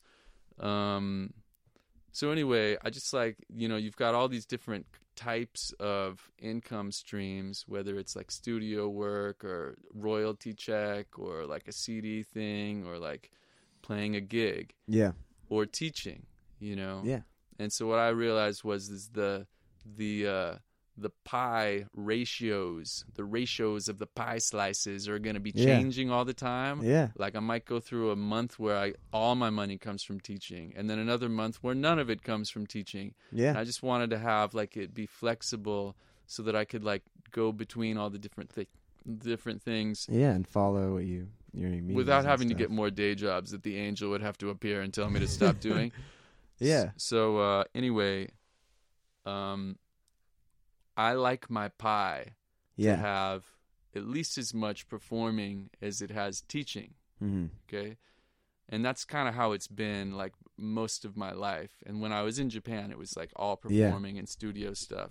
Totally. I love to teach, and I started teaching guitar when I was like 15, you know, and it's like that's a really big part of my life, and I put a lot of creative energy into that, and it feels great to like be a part of like the sacred chain of musical knowledge, you know? Yeah. Like I really revere my teachers and all the stuff I learned from them. And so when Yeah. I'm teaching music, like it feels like it's something really, really special. Mm-hmm. And I love seeing results in people that I'm working with. But I don't like it when my music pie is like 80% teaching, Yeah. which is what it's like right now. Mm-hmm. So anyway, it has a lot to do with the place that I'm at, you know, just in terms of having been here for just a few semesters. Mm-hmm. I'm putting a lot of work outside of the hours in class to like getting the whole curriculum together and stuff, Totally. all this stuff. I wanted to ask you about that Yeah. because it's like it's an interesting task, I assume, because it's like, I don't know, making a popular music oral skill theory and oral skills like curriculums. Like, Yeah. to what degree did like you design the curriculum? To 100% degree. Really? Yeah. Like, So what was your thought? I mean, it's because it seems like very well designed to me, and Thanks, like man. I dig the curriculum a lot. But like, what was you when you were approaching it? You were like, well, all right, what do I do? All of music? Like, I mean, like, so I taught theory at MI, yeah. Musicians Institute in Hollywood, and they had a curriculum, Mhm. and it was a mix between old school kind of classical stuff and 4-part writing, and Yeah. then some elements of like the Berkeley jazz theory method. Mm. But we taught them as two different things. It would be like, okay, the last 35 minutes we were using this system. For the next 15 minutes, we're going to change everything and use a different system. And for me, that was like bullshit, because the whole point about music theory is that it is not just an abstract, you know, system. It's Yeah. a way of organizing sounds, you know, cataloging sounds, you know. Yeah. Like, I just want to be able to hear sounds and kind of know what they are, or when I want to express a sound, kind of know how to do it. Yeah. It's like, so why have like a totally different system for classical than for jazz? And Totally. so I had experience with both of those systems, and I just kind of thought it would be cool to make a system that could kind of work for both of them. Yeah. And then the things that I felt were really missing from that curriculum, just doing classical and jazz, was like actually analyzing a lot of pop music, and then the elements that are in pop music that are special and you don't necessarily find in classical and jazz, like all the world music stuff that's a Yeah. really big part of pop music, even if it's just kind of like in the behind the scenes or like at the roots of it kind of level. So I just kind of included all this stuff that it seemed to me were like the best of all of those things, the stuff that like is how I think music kind of works, and I'm just trying to present it in a way that is useful to you guys. Yeah. Yeah. Well, it's fucking great, man, and I I'm appreciate it. glad a you lot. like it, man. I'm sorry to Thank you. ask you teacher questions, and you're like, I'm doing too much No, teaching. I don't And I'm mind, like, like- oh, let me ask you about it then. It's an important part of my life, and I don't want to Yeah. like act like I don't like teaching. Mm. What I don't like is not doing my art, you know, because I'm Yeah. an artist, man. Like that, my identity is not a teacher. Like, Totally. you know, like my identity is being an artist, and so I love to teach, but I feel like right now I'm kind of, and I'm self-imposing it too. It's not like Chris sat me down and was like, guess what? You're going to have to do so much work outside of class. It was just, they were like, yeah, we don't really like the curriculum that we had before. So you can, we're interested in what your ideas are. So it's been really cool for me to develop something. Yeah. But I'm spending like so much time and energy on it. Yeah. Like when I make one of those packets, like that could literally be like me like spending like 4 days all day long. Fuck, man. And I do so many things and I'm like, nah, that's not the best way to do it. And I'll scrap the whole thing and go back and do a different way. And then I'll go back. Anyway, like the whole revision process and coming up with it is like incredibly time consuming. I'm looking forward to just turning it into a reader or something when I feel like it's strong enough to like just make a book and print it out in advance and not have to do it every week. Yeah. Well, for what it's worth, man, it's an incredible curriculum. And I think the fact that you are an artist, and you clearly are an artist in the way that you articulate different concepts and ideas, like makes the class so fucking applicable, and just like relevant, And I just know that even from people that are 2-3 years out that had you were just like Sean Holt and Capital, or like the two best like people that you can get to know at USC as far as like impressing things upon your mind. And so like, well, that's a great honor to be mentioned alongside of Sean and everybody else there. It's like a pretty incredible school. Yeah, it's part cool. of the irony like for me is that like I was like, oh, okay, honey, you want to move to America? Well, let's go to LA. Like I have all this like momentum in my professional career. Maybe I'll just get my degree too, and then I'll be, before you know it, I'll be music director for some famous band or whatever. Yeah. But I came out and I became totally consumed with my workload in the DMA. It took much longer than I thought it was going to take. I did, take a break from all the school stuff, and I went and toured for about a year as the guitar player for Crystal Bowersox. She's a great singer who was runner-up on American Idol a few years ago, and I was her guitar player for about a year or so on the road. Nice. So that was fun.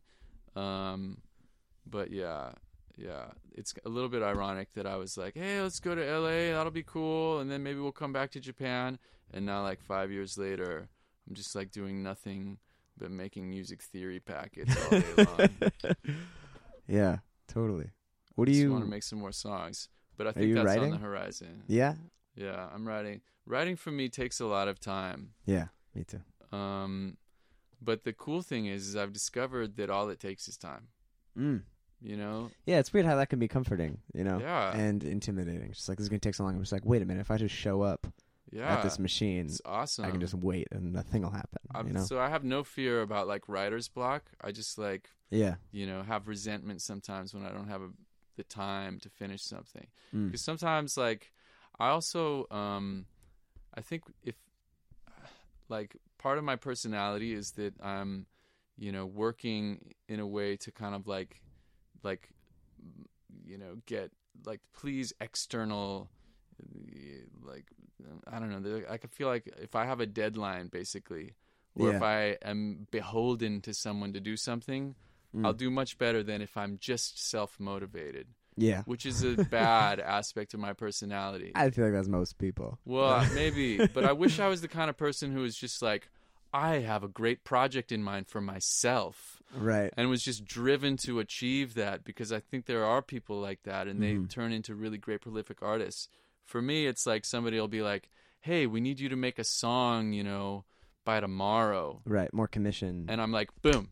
Yeah. And I make like a great song. And then it's like, I'm still trying to figure out like what the lyrics of the bridge should be for this song I've been writing for like the last 3 years. You know what I mean? Yeah. It's like, if it's just for me, then I'm not very good about like spending the time and prioritizing it. It's interesting with the songwriting like program that they have here. Like Sean's class is like, you have to write a song every week. And I remember like, that's cool. I want to take that class. It's a great class. Yeah. His class in particular is phenomenal. Like songwriting 1 is very elementary. It's an awesome class. It's taught by Chris. It's super sick, but it's really like, just basics and stuff like that. This is a G chord. Yeah. And and then songwriting 2 is Andrea Stolpe, and she's awesome because she, I don't know, really kicked my ass as a writer, and Cool. really like would just in the most considerate way possible, be like, "Oh, that sucked," you know. And she would tell me that I wrote a bad song, but then write me like a 5-page email on like inspirational, like trying to push me, and then I would come in next week with like, "Oh my god, I never thought I could write something like that," you know. Wow, that's cool. And just like the fact that they make you do, and I don't know, there's a lot of deadlines and things just built into that. But then Sean is really interesting because he gets much more into, like, he's less into the actual technical writing aspect of things, and then he's just like, "Oh, you should, you know, try a 5-bar phrase in your bridge or something." Like, he's more I talks like how you about. just said he does less technical, and then you said a really technical thing. No, like he doesn't do that. Like, that was I an example see. of something he wouldn't do. Okay. He's more into like performance and connection to your material, and he talks about like I don't know, almost like psychology of performing in an intimate space or in a big space, and just like differences between those things. And I don't know, it's just a really dope class, and like, I don't know, that's cool. You guys are Good gonna stuff. be like invincible, man. It's good. I I feel don't like know, this man. is a special place, and again, it's, you know, I've been in a handful of places. Yeah. But I think like one thing I really like about it is that it seems like the goal is to cultivate you guys as artists, and that's kind of a revolutionary goal. As crazy as you it said sounds. that in class the other day. And Yeah. I never thought about that I've been before. thinking about that because if you think about like the training you get at music school, it's like training to be a lot of times, you know, like a sideman or a backup singer. Yeah. Like, you know, here's how you do all this stuff. Here's how you sight read or whatever. All the kind of like rudiments and applying that and becoming like a fluid musician. But being a fluid musician is different from being an artist. And Yeah. I feel like you get, you know, like what makes you an artist are a different kind of learning experience that most people in history have gotten outside of school. But at this school, at USC right now, the curriculum I feel like is designed to try and bring that type of experience into the classroom. And it seems to me like it's totally working. That's why I like your tools in particular, because they're artistic, practical tools, and they're not just like That's the plan, man. systematic stuff. I think this is an incredible place, and I'm definitely like a dorky fan of it. But I also do think that it's like, from a student's perspective, it's easy to make it sound cool, and it's easy to like name drop a couple things that are happening or what graduates are doing, and like Kind of like people who love Portland. Yeah, and so it's interesting to me, like, I don't know, like a lot of times I feel really insecure about it, and I feel like it's just this like place where, you know, people send their kids that want to be rock stars or something like that to just go pretend that they're in music world for a while. But that's like obviously more garage just band school. like Yeah. Yeah, no, it's deeper than that. Yeah. But it's good that you keep that in mind too. And don't let it become that. you Yeah, know? well, it's because at the end of the day, it's like what you put into it, you know. Yeah, that's And, the thing. So don't for me, like, you know, as I told you, stopped being a music major, you know, after like my freshman year. But for years, I kind of regretted not learning some of that knowledge. And it was what made me like be like, well, maybe I can go back and get my doctorate and then learn that stuff. Yeah. And then when I'm out in the world, like playing guitar with people, and people knew that I had a master's degree in music or whatever, they were so enamored with that, other musicians, because everybody wishes they knew more about music.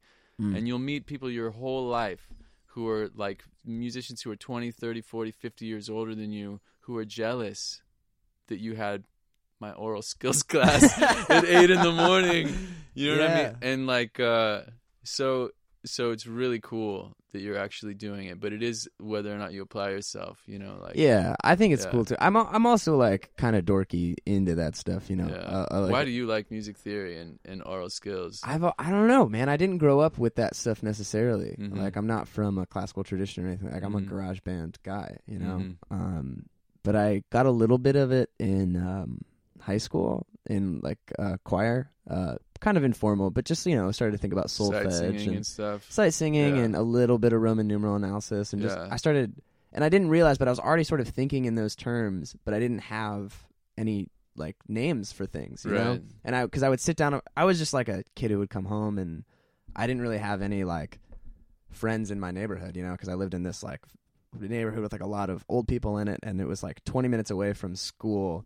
And so all the kids lived in this one town, Newport Beach, and they would all ride around their bikes and hang out with each other. And I was like too far away, you know? So I was kind of a lonely kid anyways. And so I just like had a guitar, you know, and I would just play on it, and I would notice shapes and things like that. Okay, if Right. I go up 5 frets, that's a lot of songs, I guess, do that as like a change, you know?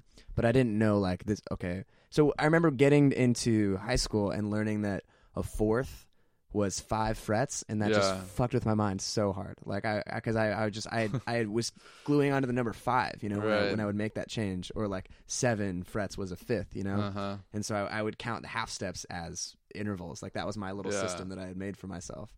And so when I learned like actual systems, I was like, oh my God, that makes so much sense. And I don't know. I just loved it all. And I like wanted to learn about it. And I dated this girl who was like a classical musician, and just the way that she could talk about things, I was so jealous, you know? And I just was more, because I guess I think in those terms, and so I don't know, I just like that type of stuff. And so like last year, like some of the pop kids were into it, but there were some times where I was definitely like felt in the minority for being excited about, you know, spending some time with some cool music. And it's maybe because I like knew, like I looked up to my choir teacher a lot, and like he just knew a lot about classical music, and he would do these like really brief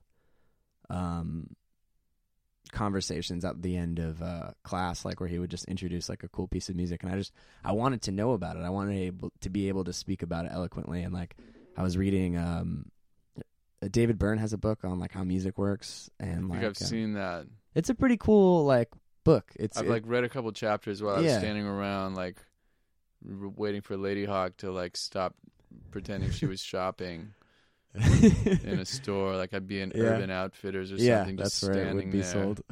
and like reading the books.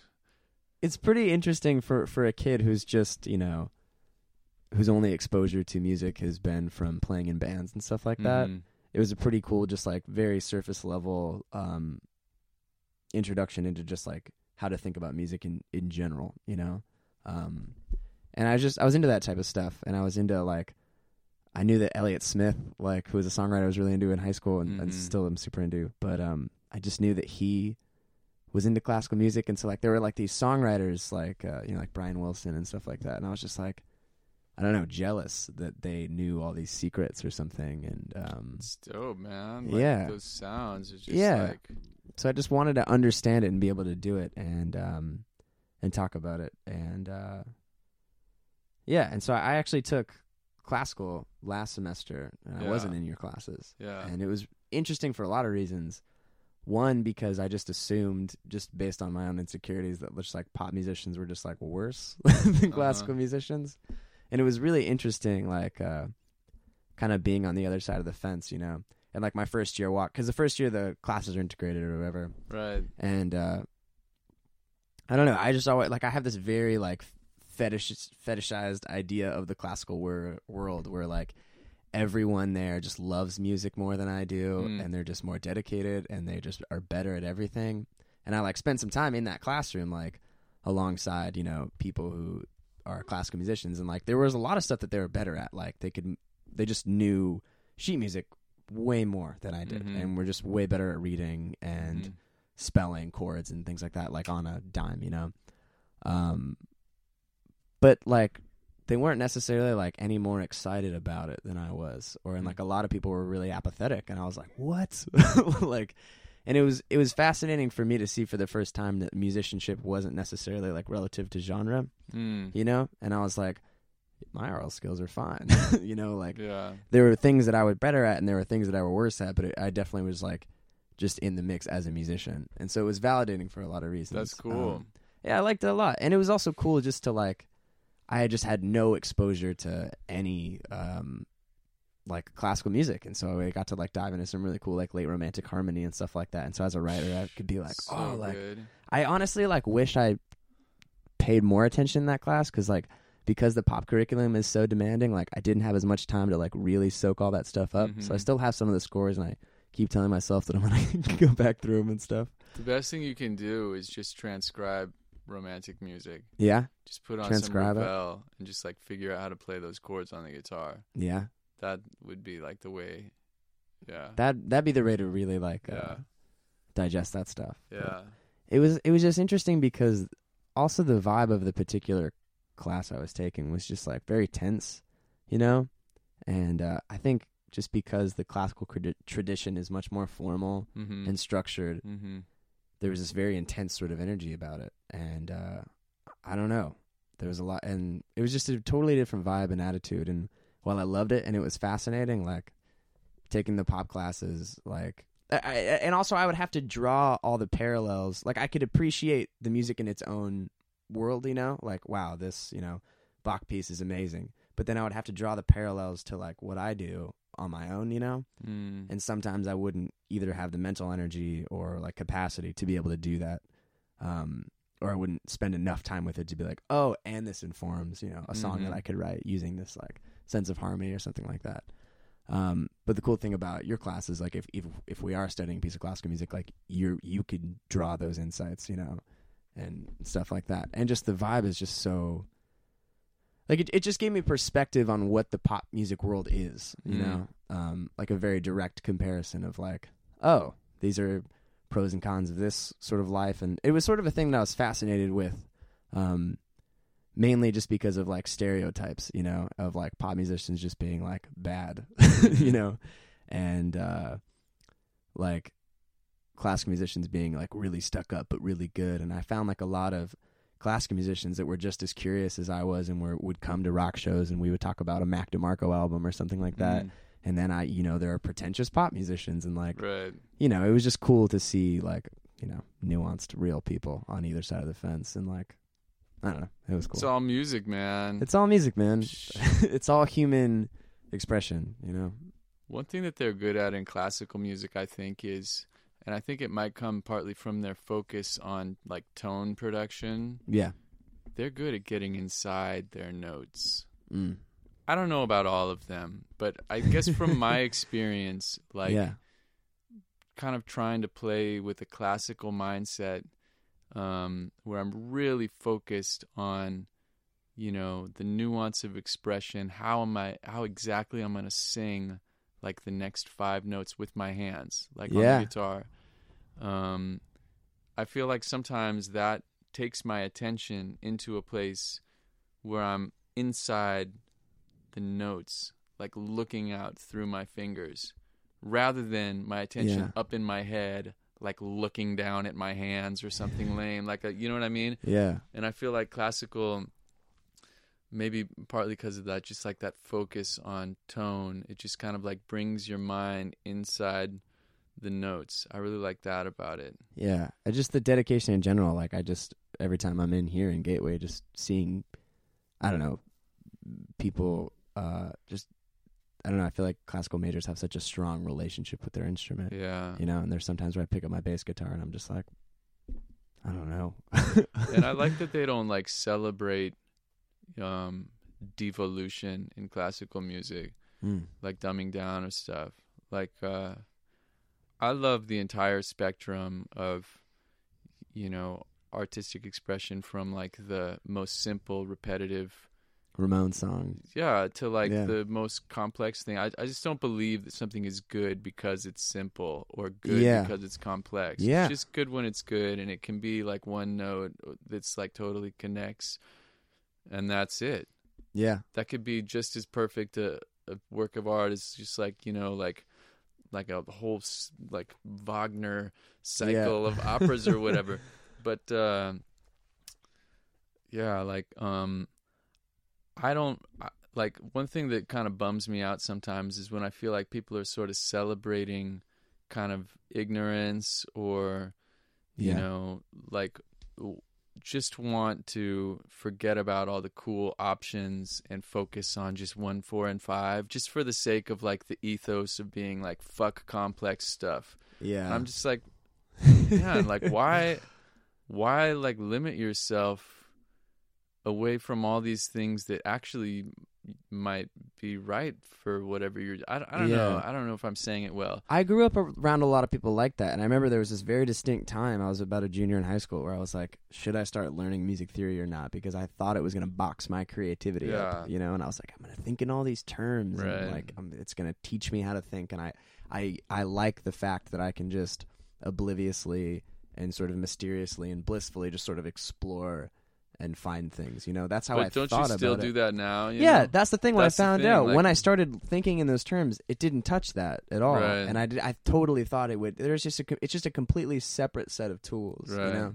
And I just knew so many people, so many rock kids, that as I would start to speak in Roman numerals in rehearsals and things like that, would just be totally turned off to it and be like, I fucking hate that shit, you know. Mhm. Like, don't poison me with that system of rules, you know. And it's just, I don't know. But I remember distinctly at a time being afraid of that, and then sort of like, eventually, and I had a singing coach at the time who said just like, the more musicians you're able to communicate with, the better. So like, Mhm. why not? You know, why not learn? Yeah, there's all that theory? practical stuff. Yeah, For me, like, you know, I am a doctor of music, and I teach music theory at a world-class university. yeah, And guess what? When I write a song, I'm not thinking about any of that stuff at all.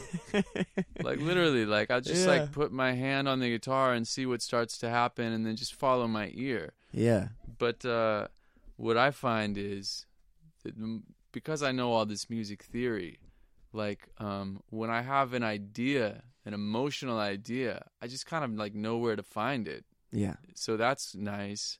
And the other thing is, it makes me aware of like, you know, stuff that I keep doing over and over again. Because if I want to be like creating something fresh all the time, then it might kind of bum me out to learn 10 years later that actually all of my songs were the same progression, just in different keys, and I didn't even know it because, Yeah. you know, I just like, and so anyway, like, just knowing what it is, like, after I find it, sometimes I'm like, totally. okay, that's cool, but actually you just wrote the same thing as that other thing. Why don't we make something Yeah. new? Totally. So, like, the only time that knowledge of music theory might steer me away from a pure idea I had is when I realized it was kind of a lame idea or just not actually fresh or whatever. Yeah. So, like, the only advantage to not knowing that stuff would be the bliss of, like, ignorance. Yeah. And the effect would be, like, that I was just, like, you know, not doing the coolest stuff that I could. I don't know. I Yeah. can't really express it very well. And I feel I'm you, obviously though. preaching to the choir, so I don't have to, like, convince you that music theory is cool. No, but- I feel you though, but like, cause I don't know, just the idea that on like without learning from any, you know, without listening to anyone else's music or like trying to figure out how it works, that I would just stumble upon, you know, something original and creative, like, because like I'm gonna be influenced by what I'm listening to anyways, you know, and it's gonna show up in my music. So like Mhm. the idea that like if I just don't think about it, that I'm better served, you know, and like rather than just like turning around and like, I don't know, trying to be informed by it to make something new or something. Proof is in the I pudding, don't know. man. Yeah. Let's see what kind of great stuff you write, you know, after you've heard all these amazing chords, you know, like We'll for see, me, man. like it's always like, you know, yeah, the more music I've listened to, definitely, the more I feel like I'm able to find cool stuff. I'm in a rut, not a rut, but just I feel like lately I've just been 1-4-5 in it, just writing like 3-chord country songs. Well, and that can be super cool, you know, too. yeah. I don't want to like act like that's not cool. No, like I'll put on a John Prine record or something like that, and it'll just blow my mind, you know. Mhm. And because it'll be just that. It'll be 2 3-chord country songs that are just Right. crushingly great. But then you throw in like a Paul Simon record where he's changing keys every 5-6 measures, and it's Right. so natural. Like Yeah. the song I did for my transcription this week, this song called Papa Hobo, Boom.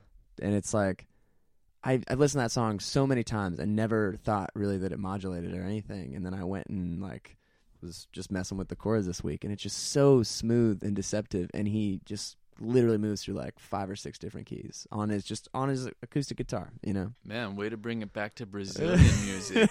That theme from Yeah. before when I was saying how like they just slide them in under the radar, Yeah. just like all this intense harmonic motion, and you're like, no wonder, Yeah. like my heart was just like on this incredibly rich journey just now. Mm.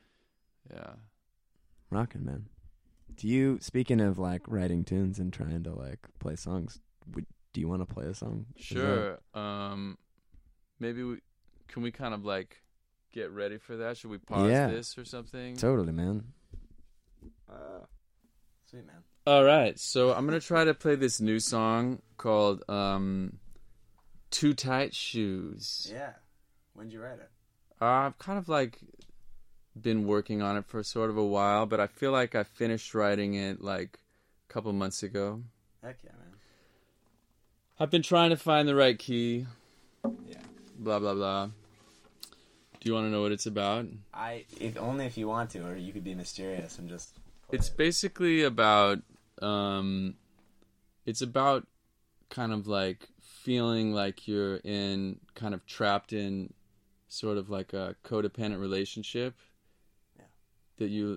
But then when you escape it, you have a realization. Too real, capital. Go for it, man.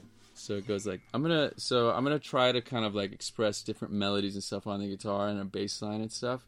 It's gonna maybe sound kind of like a weird guitar part, but hopefully you'll get a sense of all the musics that I'm hearing in my mind's eye. Boom!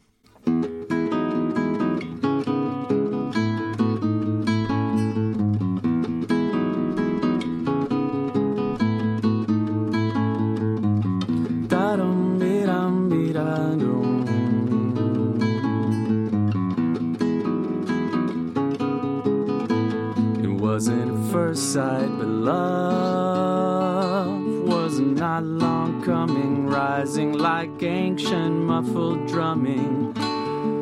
I surrendered. It wasn't our first time right in the sweet spot of our 20s. We were cool standing inside mirrors, none of the exits ever nearer. All of our fears on 10, but muted when we hit the lights. I woke up confused, defenseless, burning leather and swimming senses. Who spread razors and glass around this home? Who locked these fences? Staying here with you is wonderful. Slippers and socks so comfortable. Outside the torch cackles and spews. Fire on the porch, your too tight shoes. Da-dum, dee-dum, dee-dum-dum.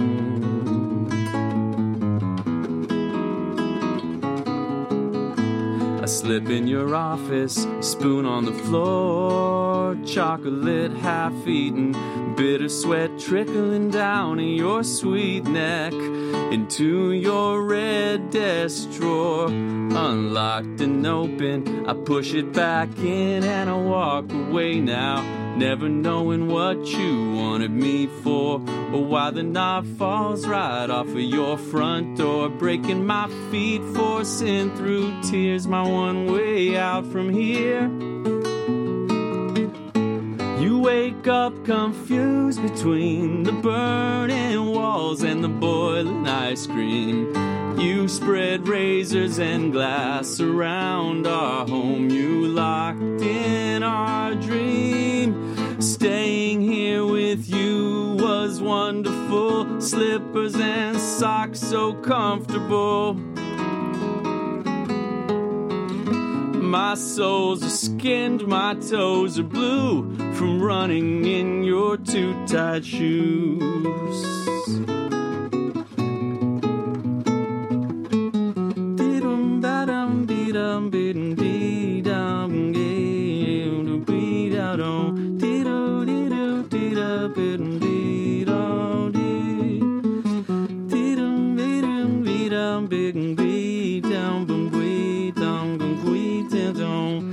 Not much farther now.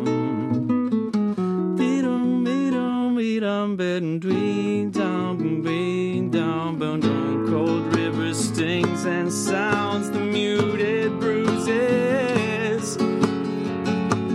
Blistered memories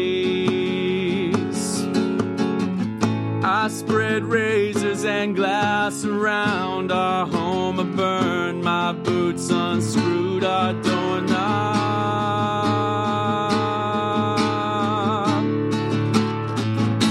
But you forgave and waited for me.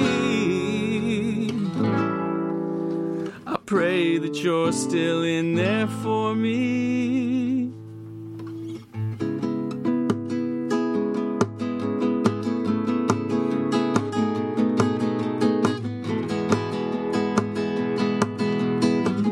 My soles are skinned, my toes are blue from running back for you.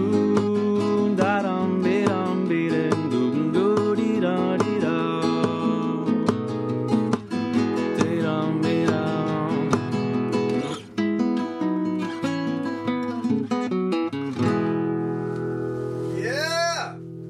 Dude, that was gorgeous. That was incredible, man. Thanks, man. It was a song called Too Tight Shoes. Ew. That was fucking great. The other thing is, though, right now I'm playing my 7-string guitar, but I'm playing songs that I don't use that string on. So when I accidentally play it, it kind of ruins everything. Anyway, this song is called One Small Flower. Yeah.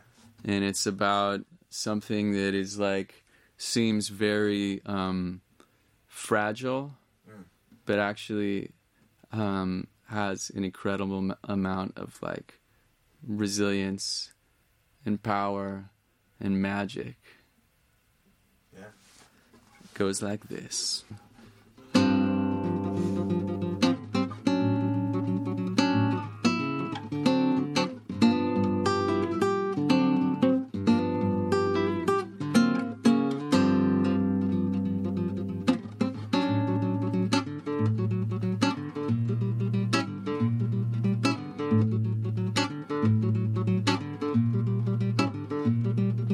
One small flower crushed under a cement truck lies beside a new home with a view. She'll never stand up again, but she stands up again. Dum dum da ba ba dee dum dee ya da dee. Dum go do de dum do dum dee ya da dee. One small flower stuffed into a boy's pocket, thrown off the ferry into the salt sea. She swims along to the shore where she grows strong once more. There are wonders that we'll never see. Beauty no eyes behold, lines of power forever unplugged. Beauty no eyes behold. Ooh.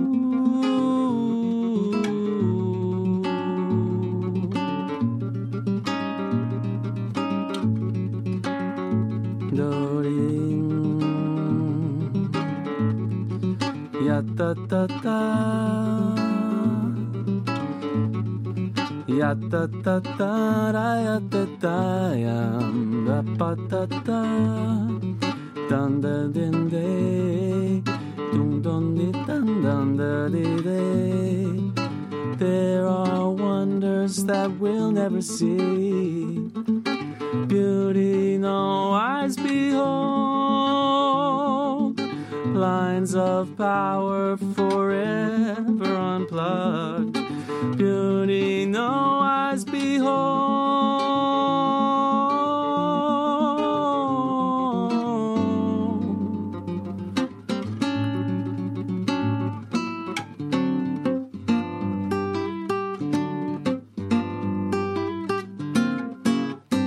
Like insert saxophone solo.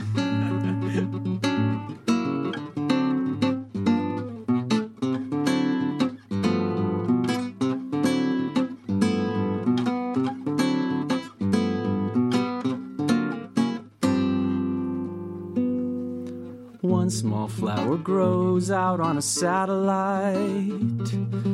Round the earth she flows, swimming in starlight. She can't survive on her own, but she's alive all alone. There are wonders that we'll never see. Beauty no eyes behold. Lines of power forever unplugged. Beauty no eyes behold.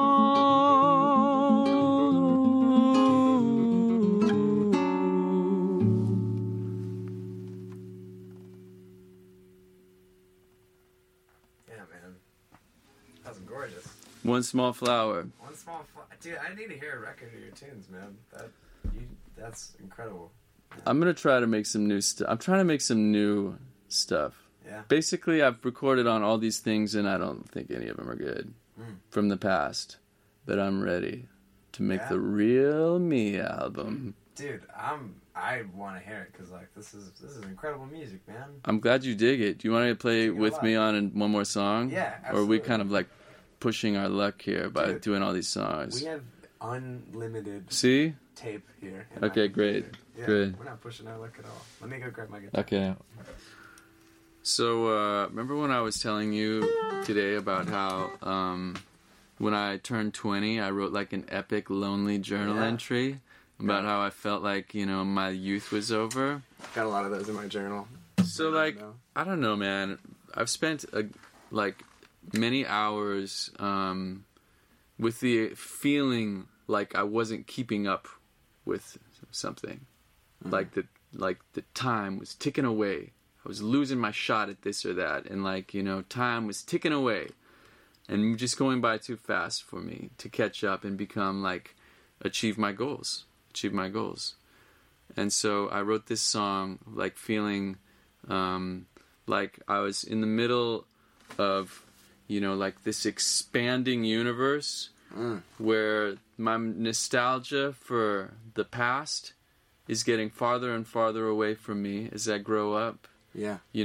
Those memories are fading and turning into something that's so far away I can't even touch them. Meanwhile, at the same time, all of the goals I have for my future all seem like they're going away too, in the other direction. So you're in between this universe where your past is getting farther away and so is your future. It's I can't reach back and grab those, and I also can't reach the stuff in front of me anymore. Yeah. Just that feeling of being stuck between life moving too fast and too slowly at the same time. Damn. That's what this song is about. 1, 2, 3, 4.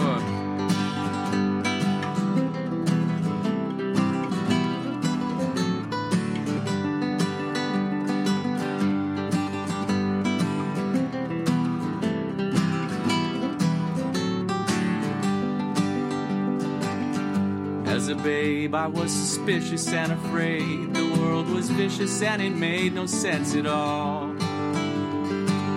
But mother's arms were there to capture me from harm. I learned to trust, I started small, I learned to crawl. As I crawl through the snow, my life moves so slow. Why does it move so slowly?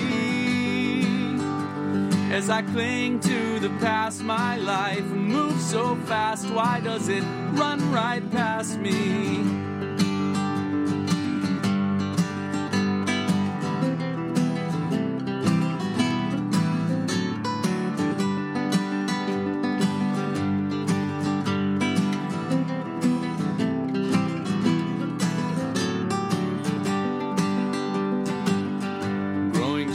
I was a tiger in the wild. Each step I took, my daddy smiled and said to me, precious son, I know that soon the day will come. You'll see a dream beyond the sun and you will run. La da da da da da da da da da da da da da da. As I run through the snow, my life moves so slow. Why does it move so slowly? As I cling to the past, my life moves so fast. Why does it run right past me? And as a young man, I wandered to such far-off lands. The world was endless and fit in my hands. But somewhere still waiting, my dream has started fading. I'm running just as fast as I can.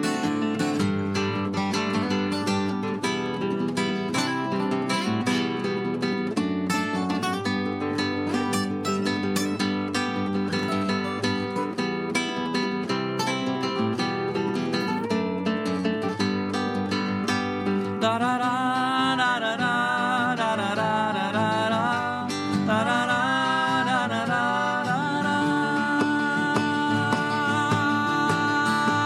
As I run through the snow, my life moves so slow. Why does it move so slowly? As I cling to the past, my life moves so fast. Why does it run right past me?